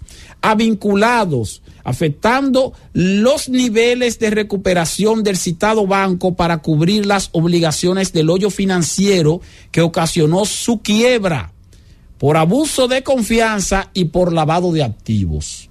Por todo eso fue condenado el señor Bay Figueroa en el año 2000, bueno, no recuerdo, 2007 creo que fue la condena, no recuerdo, pero ya duró 5 años preso, de los 10 años cumplió 5 años y luego lo soltaron por buena conducta. Vaya usted a ver. Y dice aquí, en el aspecto civil, Ramón Bay Figueroa fue condenado al pago de 50 millones de pesos a favor de la Superintendencia de Bancos, 18.7 millones de pesos a favor del Banco Intercontinental, el mismo que él quebró, y 44.5 millones de pesos a favor del Banco Central, que fue que tuvo que asumir la deuda de salvamento de los ahorrantes por 55 mil millones de pesos. Luego entonces, aquí dice también que es totalmente falsa la afirmación del señor Ramón Báez Figueroa de que no sabe cuánto se ha recuperado del proceso de liquidación de Baninter y que no se explica cómo su deuda con el Banco Central sigue siendo igual. En particular, dice el Banco Central, porque de los 44.5 millones de pesos a los que le fue condenado finalmente por la justicia dominicana para pagárselos al Banco Central por concepto de daños y perjuicios, no ha pagado suma alguna a la fecha en provecho del Banco Central. O sea que de los 44.5 millones de pesos que está condenado a pagar el Banco Central, de esa condena de la cual hacemos referencia, él no pagó ni un chele. Todavía no ha pagado ni un chele, o sea que todavía tiene esa deuda. Pero entonces, esas son algunas de las respuestas que le está dando el Banco Central, que encabeza Héctor Valdés Alviso, y la comisión liquidadora al señor Bay Figueroa. No voy a leer más porque no voy a leer ese comunicado entero, porque imagínense ustedes, nada, que paguen un espacio pagado. Pero simplemente lo menciono porque es un asunto también de memoria histórica, porque yo viví el proceso cuando se produjo esa quiebra bancaria, viví todo el proceso de salvamento que se hizo, y viví y sufrí todo el proceso de crisis financiera, económica que provocó esa situación. Viví y sufrí. Ya no lo estoy sufriendo porque he superado una parte, pero hay muchos que todavía lo están sufriendo eso. Vamos a tomar algunas llamadas, 809-732-0101, 809-200-0101 y 855-221-0101. Llamadas útiles, y llaman para felicitar al presidente de que por el ¿cómo se llama? El parque ahí de Cristo Rey. No, manden un anuncio aquí. Manden un anuncio de promoción, pero no vamos a estar en eso. Gobierno de la tarde, buenas, diga usted, adelante. Desde el Manguito, quiero felicitar porque se nos resolvió el problema con la plataforma Sur cuando me iba a comprar la luz. ¿Le resolvieron lo de la luz ya en el Manguito? Señor. ¿Le resolvieron lo de la luz en el Manguito? Sí, gracias a Dios se resolvió el problema. Importante eso, qué bueno. Qué bueno que usted llamó también para informar que lo resolvieron, porque a veces la gente se queja de cosas y no llama cuando se lo resuelven. Gobierno de la tarde, buenas, diga usted, adelante. Buenas tardes, Esteban. Adelante. Esteban, pero el comunicado está diciendo lo mismo que dijo Ramón Báez, que él está actuando porque al momento de pedir el estado de lo que debía, él sigue debiendo lo mismo cuando se llegó a un acuerdo que los bienes liquidados tenían que pagar o amortiguar la deuda. Bueno, si usted entiende que el comunicado está diciendo lo mismo que dijo él, bueno, no sé cuál es su capacidad de entendimiento, porque si el comunicado dice lo mismo que él dijo, bueno, mi hermano. Gobierno de la tarde, buenas, adelante, hable usted. Esteban, hermano, este comentario que tú haces en relación a los palmeros es un comentario de randa, que no debiste hacerlo. Esa es su opinión que yo se la respeto. Ahora, yo no estoy haciendo un comentario de opinión, yo lo que estoy es hablando de los hechos. O sea, los hechos es que en una fecha específica, esas mismas personas que califican como héroes asaltaron un banco. Pero yo respeto su opinión, yo no me pongo, si usted opina contrario o diferente, yo se lo acepto. De asaltar banco para justificar su asesinato. Bueno, yo no justifico su asesinato. Lo que yo sí justifico es que ellos no se entregaron a la justicia en ese momento porque decían que no confiaban en la justicia. Tal vez si se hubieran entregado simplemente hubieran ido a juicio. Pero no confiaban en la justicia. Entonces, yo asalto un banco. Hay un país donde yo no confío en la justicia, pero yo voy a delinquir. Ahora, cuando me toque ir a pagarle a la justicia, en vez de yo pagarle a la justicia, yo lo que voy a hacer es que me voy a constituir en prófugo. Porque yo no confío en la justicia de ese país. Pero qué bueno así. Gobierno de la tarde, buenas, adelante, hable usted, diga. Sí, buenas. Sí. Rubén, desde el Mirador. Una pregunta. Los préstamos hipotecarios pagan seguro. Una persona que fallezca, ese seguro cubre la deuda. Sí, pero cubre la deuda. Oiga bien, escúcheme por la radio. Cuando usted toma un préstamo hipotecario para la adquisición de una vivienda, usted paga 2 seguros, no uno. Un seguro de vida y un seguro de daños. Si ocurriera, Dios libre mal, un terremoto que desbarata la vivienda, entonces ese seguro cubre lo que le falta a usted por pagar. Como quiera usted pierde su vivienda, porque el seguro no es a la vivienda, el seguro es al préstamo. También se ocurre que en el transcurso de plazo del préstamo, usted como deudor fallece. Si fallece, entonces la deuda con el banco queda saldada automáticamente por el seguro. Pero la deuda con el banco. Sin embargo, no así la vivienda como tal, porque la vivienda, si es la deuda con el banco, quedaría ya la vivienda entonces en manos de los familiares del fallecido. Pero lo que le digo es que el seguro lo que cubre es la deuda, no cubre la propiedad. Pero sí es así. Cuando usted toma un préstamo hipotecario, automáticamente usted paga 2 seguros dentro de la cuota. Gobierno de la tarde, buenas, adelante, hable. Esteban, buenas tardes.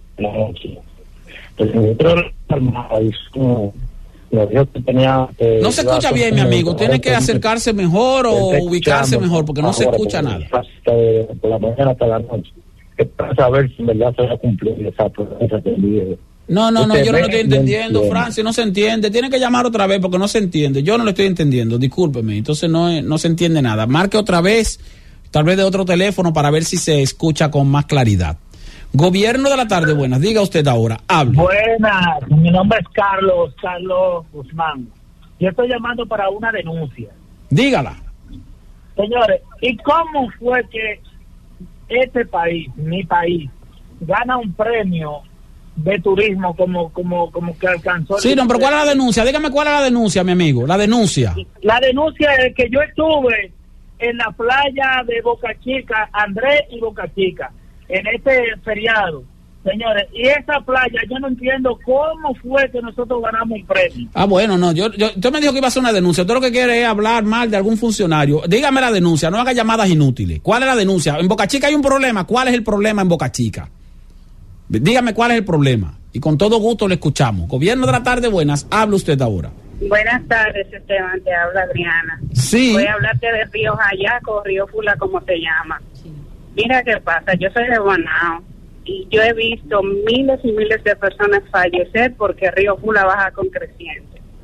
¿Qué pasa? Yo entiendo que las autoridades deben de invertir en un sistema que identifique cuando en la montaña está lloviendo e indicarle a todas esas personas que visitan que salgan obligatoriamente del río. Bueno, mire, pero también le voy a decir una cosa. Bañándose en Fula. Pero escuche algo, vamos a hablar, escúcheme por la radio, mire. Con relación al río Jayaco, que le dicen Fula, pero es Jayaco que se llama. El señor Luis Mendoza esta mañana incluso lo explicó bastante bien. Hay varios aspectos. Uno de ellos es que es difícil que las autoridades puedan determinar de que cuándo va a crecer el río y cuándo no va a crecer el río. Segundo, no se han muerto miles de personas, como te dice. Han ocurrido inundaciones varias veces en ese río y ha habido fallecimientos, pero no se han muerto miles de personas, como te dice, que usted ha visto que se han muerto miles. No, miles no le exagere. Y tercero, señores, yo vi el video, pero yo me pregunto, ¿cómo es que, porque también una cosa y otra, no estoy justificando, ni pretendo hacerlo, ni lo haría jamás, porque estamos hablando de una tragedia. Pero, ¿qué hacen damas, caballeros, menores de edad incluso bañándose en un río en horas de la noche? O sea, ¿cómo Es un balneario. Los balnearios tienen que estar cerrados a las 5 de la tarde. Entonces las autoridades tienen que regular. Los balnearios tienen que estar cerrados, la playa tiene que estar cerrada a las 5 de la tarde. Entonces las autoridades tienen que regular eso, pero las autoridades no tienen que regularte a ti por tu seguridad. Claro. Si tú estás en un río y son las 5, tú también debes retirarte, independientemente de que las autoridades lleguen, ¿eh? O sea, yo estoy en un río, me estoy bañando en el río, pero bueno, mira, ya es de noche, bueno, vámonos, señores, ya son las 5. No, vamos a quedarnos aquí para esperar que lleguen las autoridades para que me saquen. Pero no. Semana Santa pone restricciones. Sí, está bien, pone restricciones porque en Semana Santa se hacen operativos. Ahora, yo lo que te digo, Isi, dime una cosa. Si tú hubieras estado en el río Fula anoche martes, hasta a las 7 de la noche, te hubieras quedado ahí bañándote, esperando que lleguen las autoridades a sacarte. Pero es que nadie se imaginaba que eso. Bueno, que no es que se imagine, lo que te quiero decir es que si haya o no haya inundación, ninguna persona debe estar en un río en hora de la noche. No debe estar en un río en hora de la noche, un balneario. No debe estar, tiene que salir. Independientemente que haya autoridad o no haya autoridades, en horas de la noche usted debe salir por un asunto de prevención. No, la conciencia no, la seguridad. La seguridad, porque la gente tiene que también velar por su propia seguridad. Porque entonces tú dices, es lo mismo que yo te digo a ti, bueno, mira, vámonos para Capotillo. No voy a decir Capotillo. Vámonos para un barrio caliente a las 3 de la mañana a pasear a las 3 de la mañana. Entonces tú dices, ¿y por qué si me atracan yo le voy a echar la culpa a la policía? Se baña en la noche entonces, en la playa, no, sí, pero no deben hacerlo. Pero lo hacen y pero no deben hacerlo.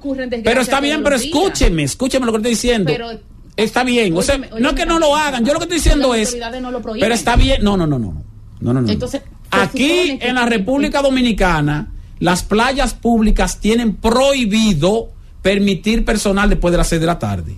Haya Semana Santa o no haya Semana Santa. Pásate por Boca Entonces en Boca Chica, el que se mete en una playa de Juan Dolio de noche o en Boca Chica de noche, en una playa pública, lo está haciendo violando las normas. Y si hubiese pasado de día, esa situación. Bueno, está bien, por eso yo dije, y tú no me escuchaste, porque tú no escuchaste. No, yo escuché. Yo dije, yo con esto no justifico algo que se constituyó en una tragedia, pero de todas maneras no debieron estar en un río, en un balneario público en la noche. No debieron, no. Entonces no se puede vender ahí bebidas alcohólicas, entonces. No se debe vender bebidas alcohólicas. Ahora usted como ciudadana, si venden bebidas alcohólicas, usted tiene dos opciones. Ni con mi comida. No, perdónenme. Si está abierto el balneario de noche y venden bebidas alcohólicas de noche, usted como ciudadana puede ir o no ir. Si soy yo, no voy a esa hora. Y yo he ido a Fula muchas veces y me he bañado en Fula varias veces. Y he comido ahí en el restaurante, en la mesa, con el agua en los pies, en el agua varias veces. Ahora yo lo he hecho de día. Gobierno de la tarde, buenas, diga. Hable. ¿No va a hablar? No habló ese Francis. Gobierno de la tarde, habla usted ahora. Sí, buenas tardes. Sí, adelante. Se cayó. Se cayó. Espérate, ¿cómo es la cosa? Espérate. Gobierno de la tarde, habla usted ahora. Diga usted. Sí, buenas tardes, Esteban. Buenas tardes para todos los que componen este fabuloso programa, Isi, y los demás que están acompañando a Esteban.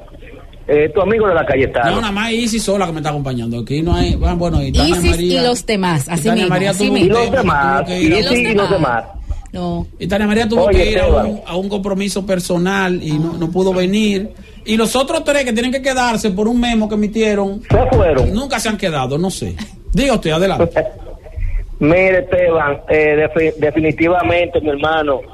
Hoy sí es verdad que ha sido un caos la Cayetano Hermosén. Imagínate cuando cae una llovizna. Desde esta mañana lloviendo y ahora mismo andan las fundas bollando y los vehículos que pasan con esa agua al pecho, como dicen, más los hoyos. Oye, de verdad, la obra pública y Carolina.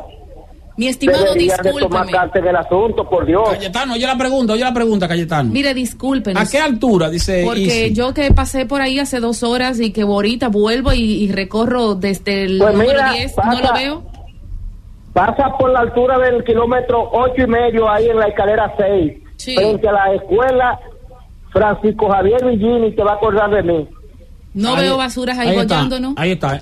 En la escalera 6, frente a la escuela Javier Villini, ahí está la situación. Ya lo dijo ahí, te respondió. No es verdad. Bueno, te respondió. Pero eso es su Gobierno de la tarde, buenas, adelante, hable. Mira, Esteban, ese problema de Fula es bastante complejo. ese río ahí tiene mucha turbulencia. Eso ha ocurrido varias veces, no miles como dijo la muchacha, pero ha ocurrido varias veces, en algunos casos con saldos fatales, en otros no tanto.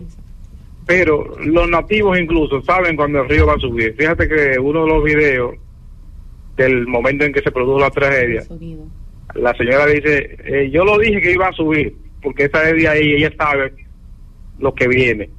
Ahora bien, fíjate que las personas que fallecieron no son de ahí. Sí. Estaban bebiendo ahí de noche. Gente de la capital y gente de San Francisco de Macorís. Sí, que exacto. no conocen ese río. No, exacto, que no conocen el río. Entonces, lo que yo no quiero decir es, o sea, porque señores, ninguna tragedia se justifica, nadie justifica eso, o sea, sería una injusticia de parte de cualquiera que lo diga. Lo que digo es que uno también tiene que cuidarse. O sea, uno como persona, uno tiene que cuidarse. Yo mencionaba, voy a poner el ejemplo de que tú te metes en un barrio caliente a las 2 de la mañana y te pones a andar ahí enseñando dinero a las 2 de la mañana a un barrio caliente y te atracan. Después tú vas a decir, ay, me atracaron, la inseguridad ciudadana. No, la inseguridad ciudadana no. ¿En qué falló la ciudadanía en este caso? Perdóname, tú tomas tu turno. No, porque no es turno, pero ¿en qué falló? Entonces, cuando tú haces eso, entonces la inseguridad ciudadana tiene que ver, pero también tiene que ver el hecho de que usted tiene que cuidarse. O sea, usted se cuida, usted dice, bueno, yo no voy a andar a las 2 de la mañana en un barrio caliente porque me pueden atracar. Entonces, para yo evitar que me atraquen, yo entonces evito ese tipo de acciones. Lo que digo con esto es que la ciudadanía, la gente, también debe cuidarse a sí mismo. Las autoridades deben cuidarnos, pero nosotros también tenemos que cuidarnos, porque las autoridades no van a dar abasto, nunca van a dar abasto para cuidarnos a 10 millones, 11 millones de gente. Esa es la realidad. Diga, Isi. Si hubiese pasado en horas de la tarde, entonces esto no tendría sentido de decirlo. Yo creo que la crecida del río no tiene nada que ver con horario, porque hubiese pasado igual, entendemos, la misma desgracia hubiese ocurrido a las 4 de la tarde, aunque quizás la noche, la oscuridad, permitió que las personas que no sabían nadar, que no conocen el río, pues pudiesen tener menos probabilidades de ser rescatadas o de ellas mismas ayudarse. Entonces, muy bien. Yo creo que las autoridades más que la ciudadanía. Bueno, entonces las autoridades son las culpables de esa tragedia. Gobierno de la tarde, buenas, adelante, diga, hable. Sí. Hable. Tú me dices tú que yo tengo, de que cuando están hablando, y entonces hay unos anuncios ahí como que se montan encima y al público. No se entiende, mi amigo, tiene que llamar otra vez, no se entendió nada, Llame otra vez, con todo el gusto le atendemos. Diga usted, llamadas útiles, adelante, hable. Gracias, buenas noches. Sí. Yo entiendo que las autoridades sí tienen que hacer su papel, pero eso es lo que dice Esteban, la conciencia personal. Si es el casco, tienen que ser las autoridades, si es el cinturón, la autoridad. O sea, ¿dónde está la conciencia de nosotros? Esa es mi opinión. Vamos a una pausa, cuando retornemos seguimos con este gobierno de la tarde. El gobierno de la tarde. El gobierno de la tarde. Son las 6:40 en este gobierno de la tarde. Miren, ayer yo dije que iba a hablar pero voy a hablar mañana del tema de nuestro encuentro con el superintendente de banco, Alejandro Fernández. Hoy voy a mencionar algo que ocurrió ayer. Ayer se realizó un acto de conmemoración o celebración de los 20 años del sistema de pensiones de régimen de capitalización individual. Ustedes saben porque la ley 8701 de seguridad social es del 2001, pero el sistema de pensiones se inició en junio del 2003, es decir, que tiene 20 años. Y ayer hubo un acto y la superintendencia de banco emitió 2 resoluciones. Lo voy a mencionar porque es interesante esto. Una de las resoluciones establece que la 475, creo, 475-23, que las AFP podrán afiliar de manera automática a trabajadores que no se hayan afiliado a ninguna AFP después que tienen un mes ya de haber obtenido un empleo formal. Es decir, hay empresas, quizás se da más con empresas chiquitas, empresas pequeñas, que se constituyen, emplean, nombran un par de empleados y de repente ese empleado no se ha afiliado a ninguna AFP. O ese empleado tiene otro empleo donde está afiliado a una AFP, pero en el nuevo empleo que tiene, en el otro empleo que consiguió, tal vez no se ha afiliado, no se ha decidido por cuál AFP te va a afiliar. Entonces, si no se ha decidido y pasa un mes, las AFP pueden hacer un trámite para ver si lo afilian de manera automática. Claro que eso va a requerir de una serie de tramitaciones y de condiciones que deben darse. Además, eso no creo que sea una gran cantidad de trabajadores, porque generalmente se afilian, pero los que no se han afiliado, entonces la afiliación sería automática en cualquiera de las AFP. La otra resolución es la 476. La 476 es interesante porque esa otra resolución lo que está hablando es de planes complementarios de pensión, de ahorro de pensión. Oiga bien, usted sabe que los empleados formales tienen el seguro de salud en el régimen contributivo, ¿verdad? Entonces, aparte de eso, pueden contratar un plan complementario de salud. O sea, aparte de tu plan básico, tú puedes contratar un plan complementario. En las pensiones no se contrata plan complementario. Tú cotizas a la pensión para cuando tú te vayas a pensionar, tú cotizas como empleado formal, pero no habían planes complementarios. Ahora lo que está haciendo la CIPEN es autorizando a las AFP a que abran planes complementarios de pensiones. Oigan esto, qué interesante. Pero no estoy diciendo con eso que sea positivo. Entonces la AFP ahora puede decir, ahora usted puede ir a una AFP ahora. Usted va a una AFP. Usted es trabajador informal. Eso sí es interesante. Y usted le dice a la AFP, mira, yo soy trabajador informal, yo no soy empleado formal, por lo tanto yo no estoy en una AFP afiliado, yo no estoy cotizando a la seguridad social. Yo quiero cotizar al fondo de pensiones. ¿Qué tengo que hacer? Entonces la AFP te va a decir, mire, usted se inscribe, usted entonces firma este contrato y usted ahora va a hacer un aporte mensual de tanto y nosotros le vamos a administrar su fondo de pensión. Y ese va a ser su fondo para su pensión. O sea que usted puede ahora, sin ser empleado formal, usted puede adherirse a una AFP e ir ahorrando como si usted fuera empleado, pero con su propio aporte, por supuesto, porque usted es empleado informal o trabajador informal, con su propio aporte, ya no con el aporte de su empleador, y acumular un fondo durante 30 años para usted entonces tener su pensión. Solo que ese fondo se lo va a administrar la AFP. Pero también usted puede, siendo empleado formal, si usted cotiza a una AFP, usted puede ir a esa misma AFP donde usted cotiza o a otra AFP distinta y decirle que usted quiere un plan complementario y también abrir un plan complementario de ahorro adicional al ahorro que usted tiene en su plan de pensión. Puede ser independiente o siempre será independiente, pero usted puede o tiene la opción como empleado formal de ese plan complementario, lo que usted vaya acumulando, agregárselo a su fondo de pensión, o la opción de llevarlo de manera separada en una AFP, ya sea en la misma AFP suya o en otra AFP. No tiene que ser la misma AFP a la que usted está inscrito, usted puede el plan complementario hacerlo en otra AFP. Pero también usted puede, y esto va por ejemplo para los trabajadores en el exterior, los dominicanos en el exterior, que usted dice, bueno, yo vivo fuera del país y yo quiero abrirle un plan de pensión a mi cónyuge que vive aquí, o a mi hermano o a mi hijo, mayor de edad o menor de edad, no importa, y usted puede entonces llamar a una AFP y decirle a una AFP, mira, yo vivo en Nueva York, yo quiero abrir un plan de pensión para mí o un plan de pensión para un familiar, y usted hace el aporte y entonces ese plan de pensión va a ir para su familiar. Entonces eso es una opción ahora complementaria que tiene el trabajador formal o el trabajador informal, o el trabajador en el exterior, o el trabajador o el extranjero también en la República Dominicana, porque puede ser también un extranjero que puede abrir un plan de pensión complementario a través de las AFP. Ahora, tiene ventaja y desventaja esto. ¿Cuál es la ventaja? Bueno, la ventaja es que usted va a tener una AFP que le va a administrar ese fondo y se lo va a llevar, ¿verdad?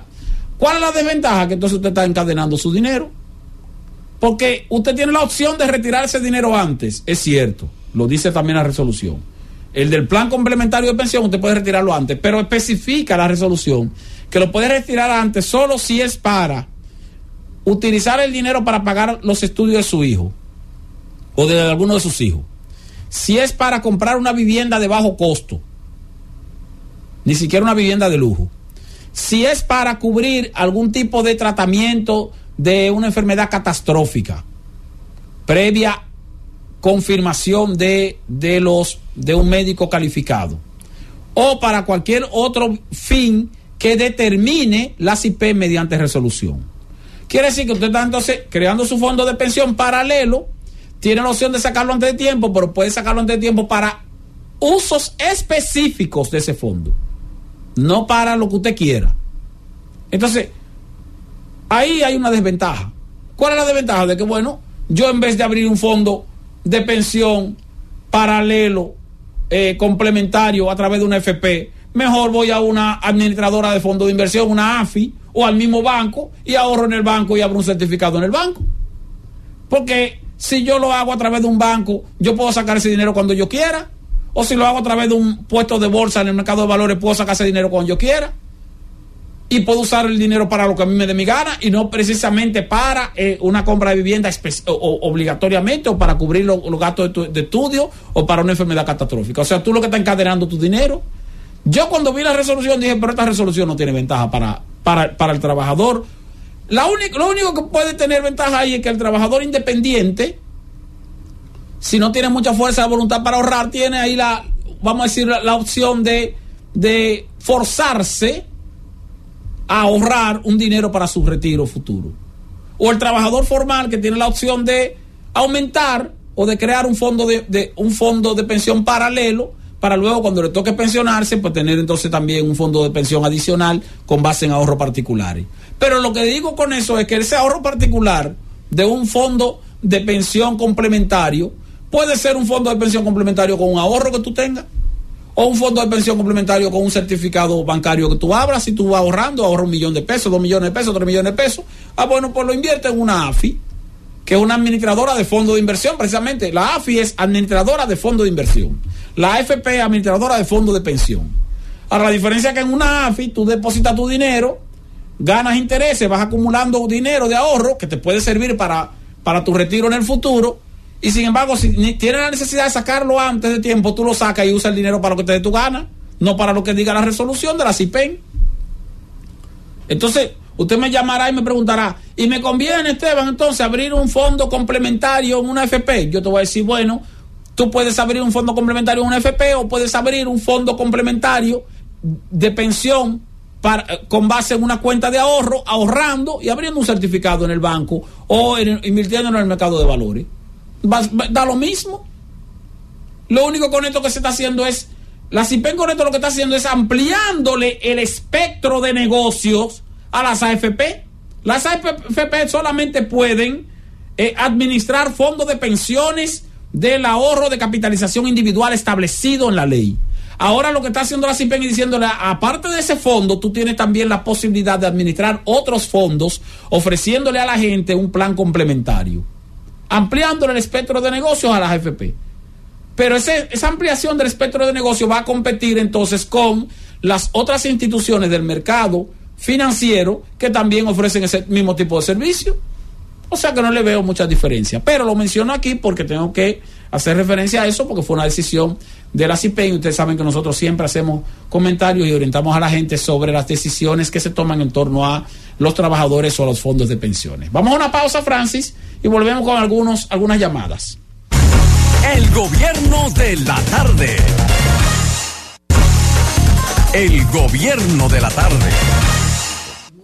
Son las 6:55 en este gobierno de la tarde. Tomamos algunas llamadas en estos minutos que nos quedan. 809-732-0101. Y se llenó el panel tan rápido. Gobierno de la tarde, buenas. Diga usted, adelante. Sí. Para decirle, yo trabajé en el sector privado del año 93 hasta el 2010. Yo trabajé un promedio como de 7 años cotizando, que fue antes de la ley nueva. Entonces, ese dinero, yo supongo que tiene que estar registrado por ahí, guardado en algún sitio. ¿Pero usted trabajó en el sector privado antes de la ley nueva? Claro, desde el 93 hasta el 2003, yo trabajé un promedio como de casi 7 años cotizando. Sí, bueno, mire, si usted trabaja, eso es lo que usted trabajó antes del nuevo sistema en el sector privado. Si fue en el sector privado, esos 7 años, ese dinero está en el limbo. Cuando digo en el limbo es porque ese dinero no lo vamos a recuperar. Y le digo no lo vamos a recuperar porque a mí me pasó lo mismo. Yo trabajé 6 años antes del nuevo sistema y ese dinero está en el aire. Los que trabajaron más de 15 años antes del nuevo sistema, aún en el sector privado, sí tienen la opción. Si buscan la prueba de que cotizaron durante 15 años, tienen la opción de solicitar una pensión por el Estado. Pero tendrían que demostrar que trabajaron 15 años o más cotizando al IDSS antiguo y entonces tienen la opción de solicitar una pensión mínima. Gobierno de la tarde, buenas, diga usted, adelante. Buenas tardes, Esteban. Sí. Francis desde Massachusetts. Hable. Soy el del apartamento del otro día. Te estoy llamando para darte las gracias porque tu ayuda sirvió. Me van a entregar el apartamento el viernes. Y gracias, ¿verdad? por tu ¿Pero apoyo. qué fue lo que pasó, mi estimado? Pregúntale, Esteban. Sí, básicamente, ¿qué le dijeron? Porque si le van a entregar el apartamento el viernes, porque entonces no había problema. No, hubo problema, Esteban, porque pasa que yo firmé el contrato con ellos en febrero, pero el contrato decía que ellos tienen 6 meses a su favor después que el banco le paga para ellos entregarme. Yo no me de esa cláusula. Por eso es. Eso es lo que estaba en proceso de trámite, claro. Bueno, pero qué bueno que ya le van a entregar. Después que le entreguen también nos puede llamar para confirmar que le entreguen. No vaya a ser que lo dejen en el aire, ¿eh? Diga usted ahora, gobierno de la tarde, adelante. Nos queda poco tiempo. De la tarde. De este lado de la zona de estar te habla Fernández. Esteban, tú porque no me viste los 12 años de Balaguer. En lugar de llevar a Balaguer, el cierto joven estudiante, eso es un delito.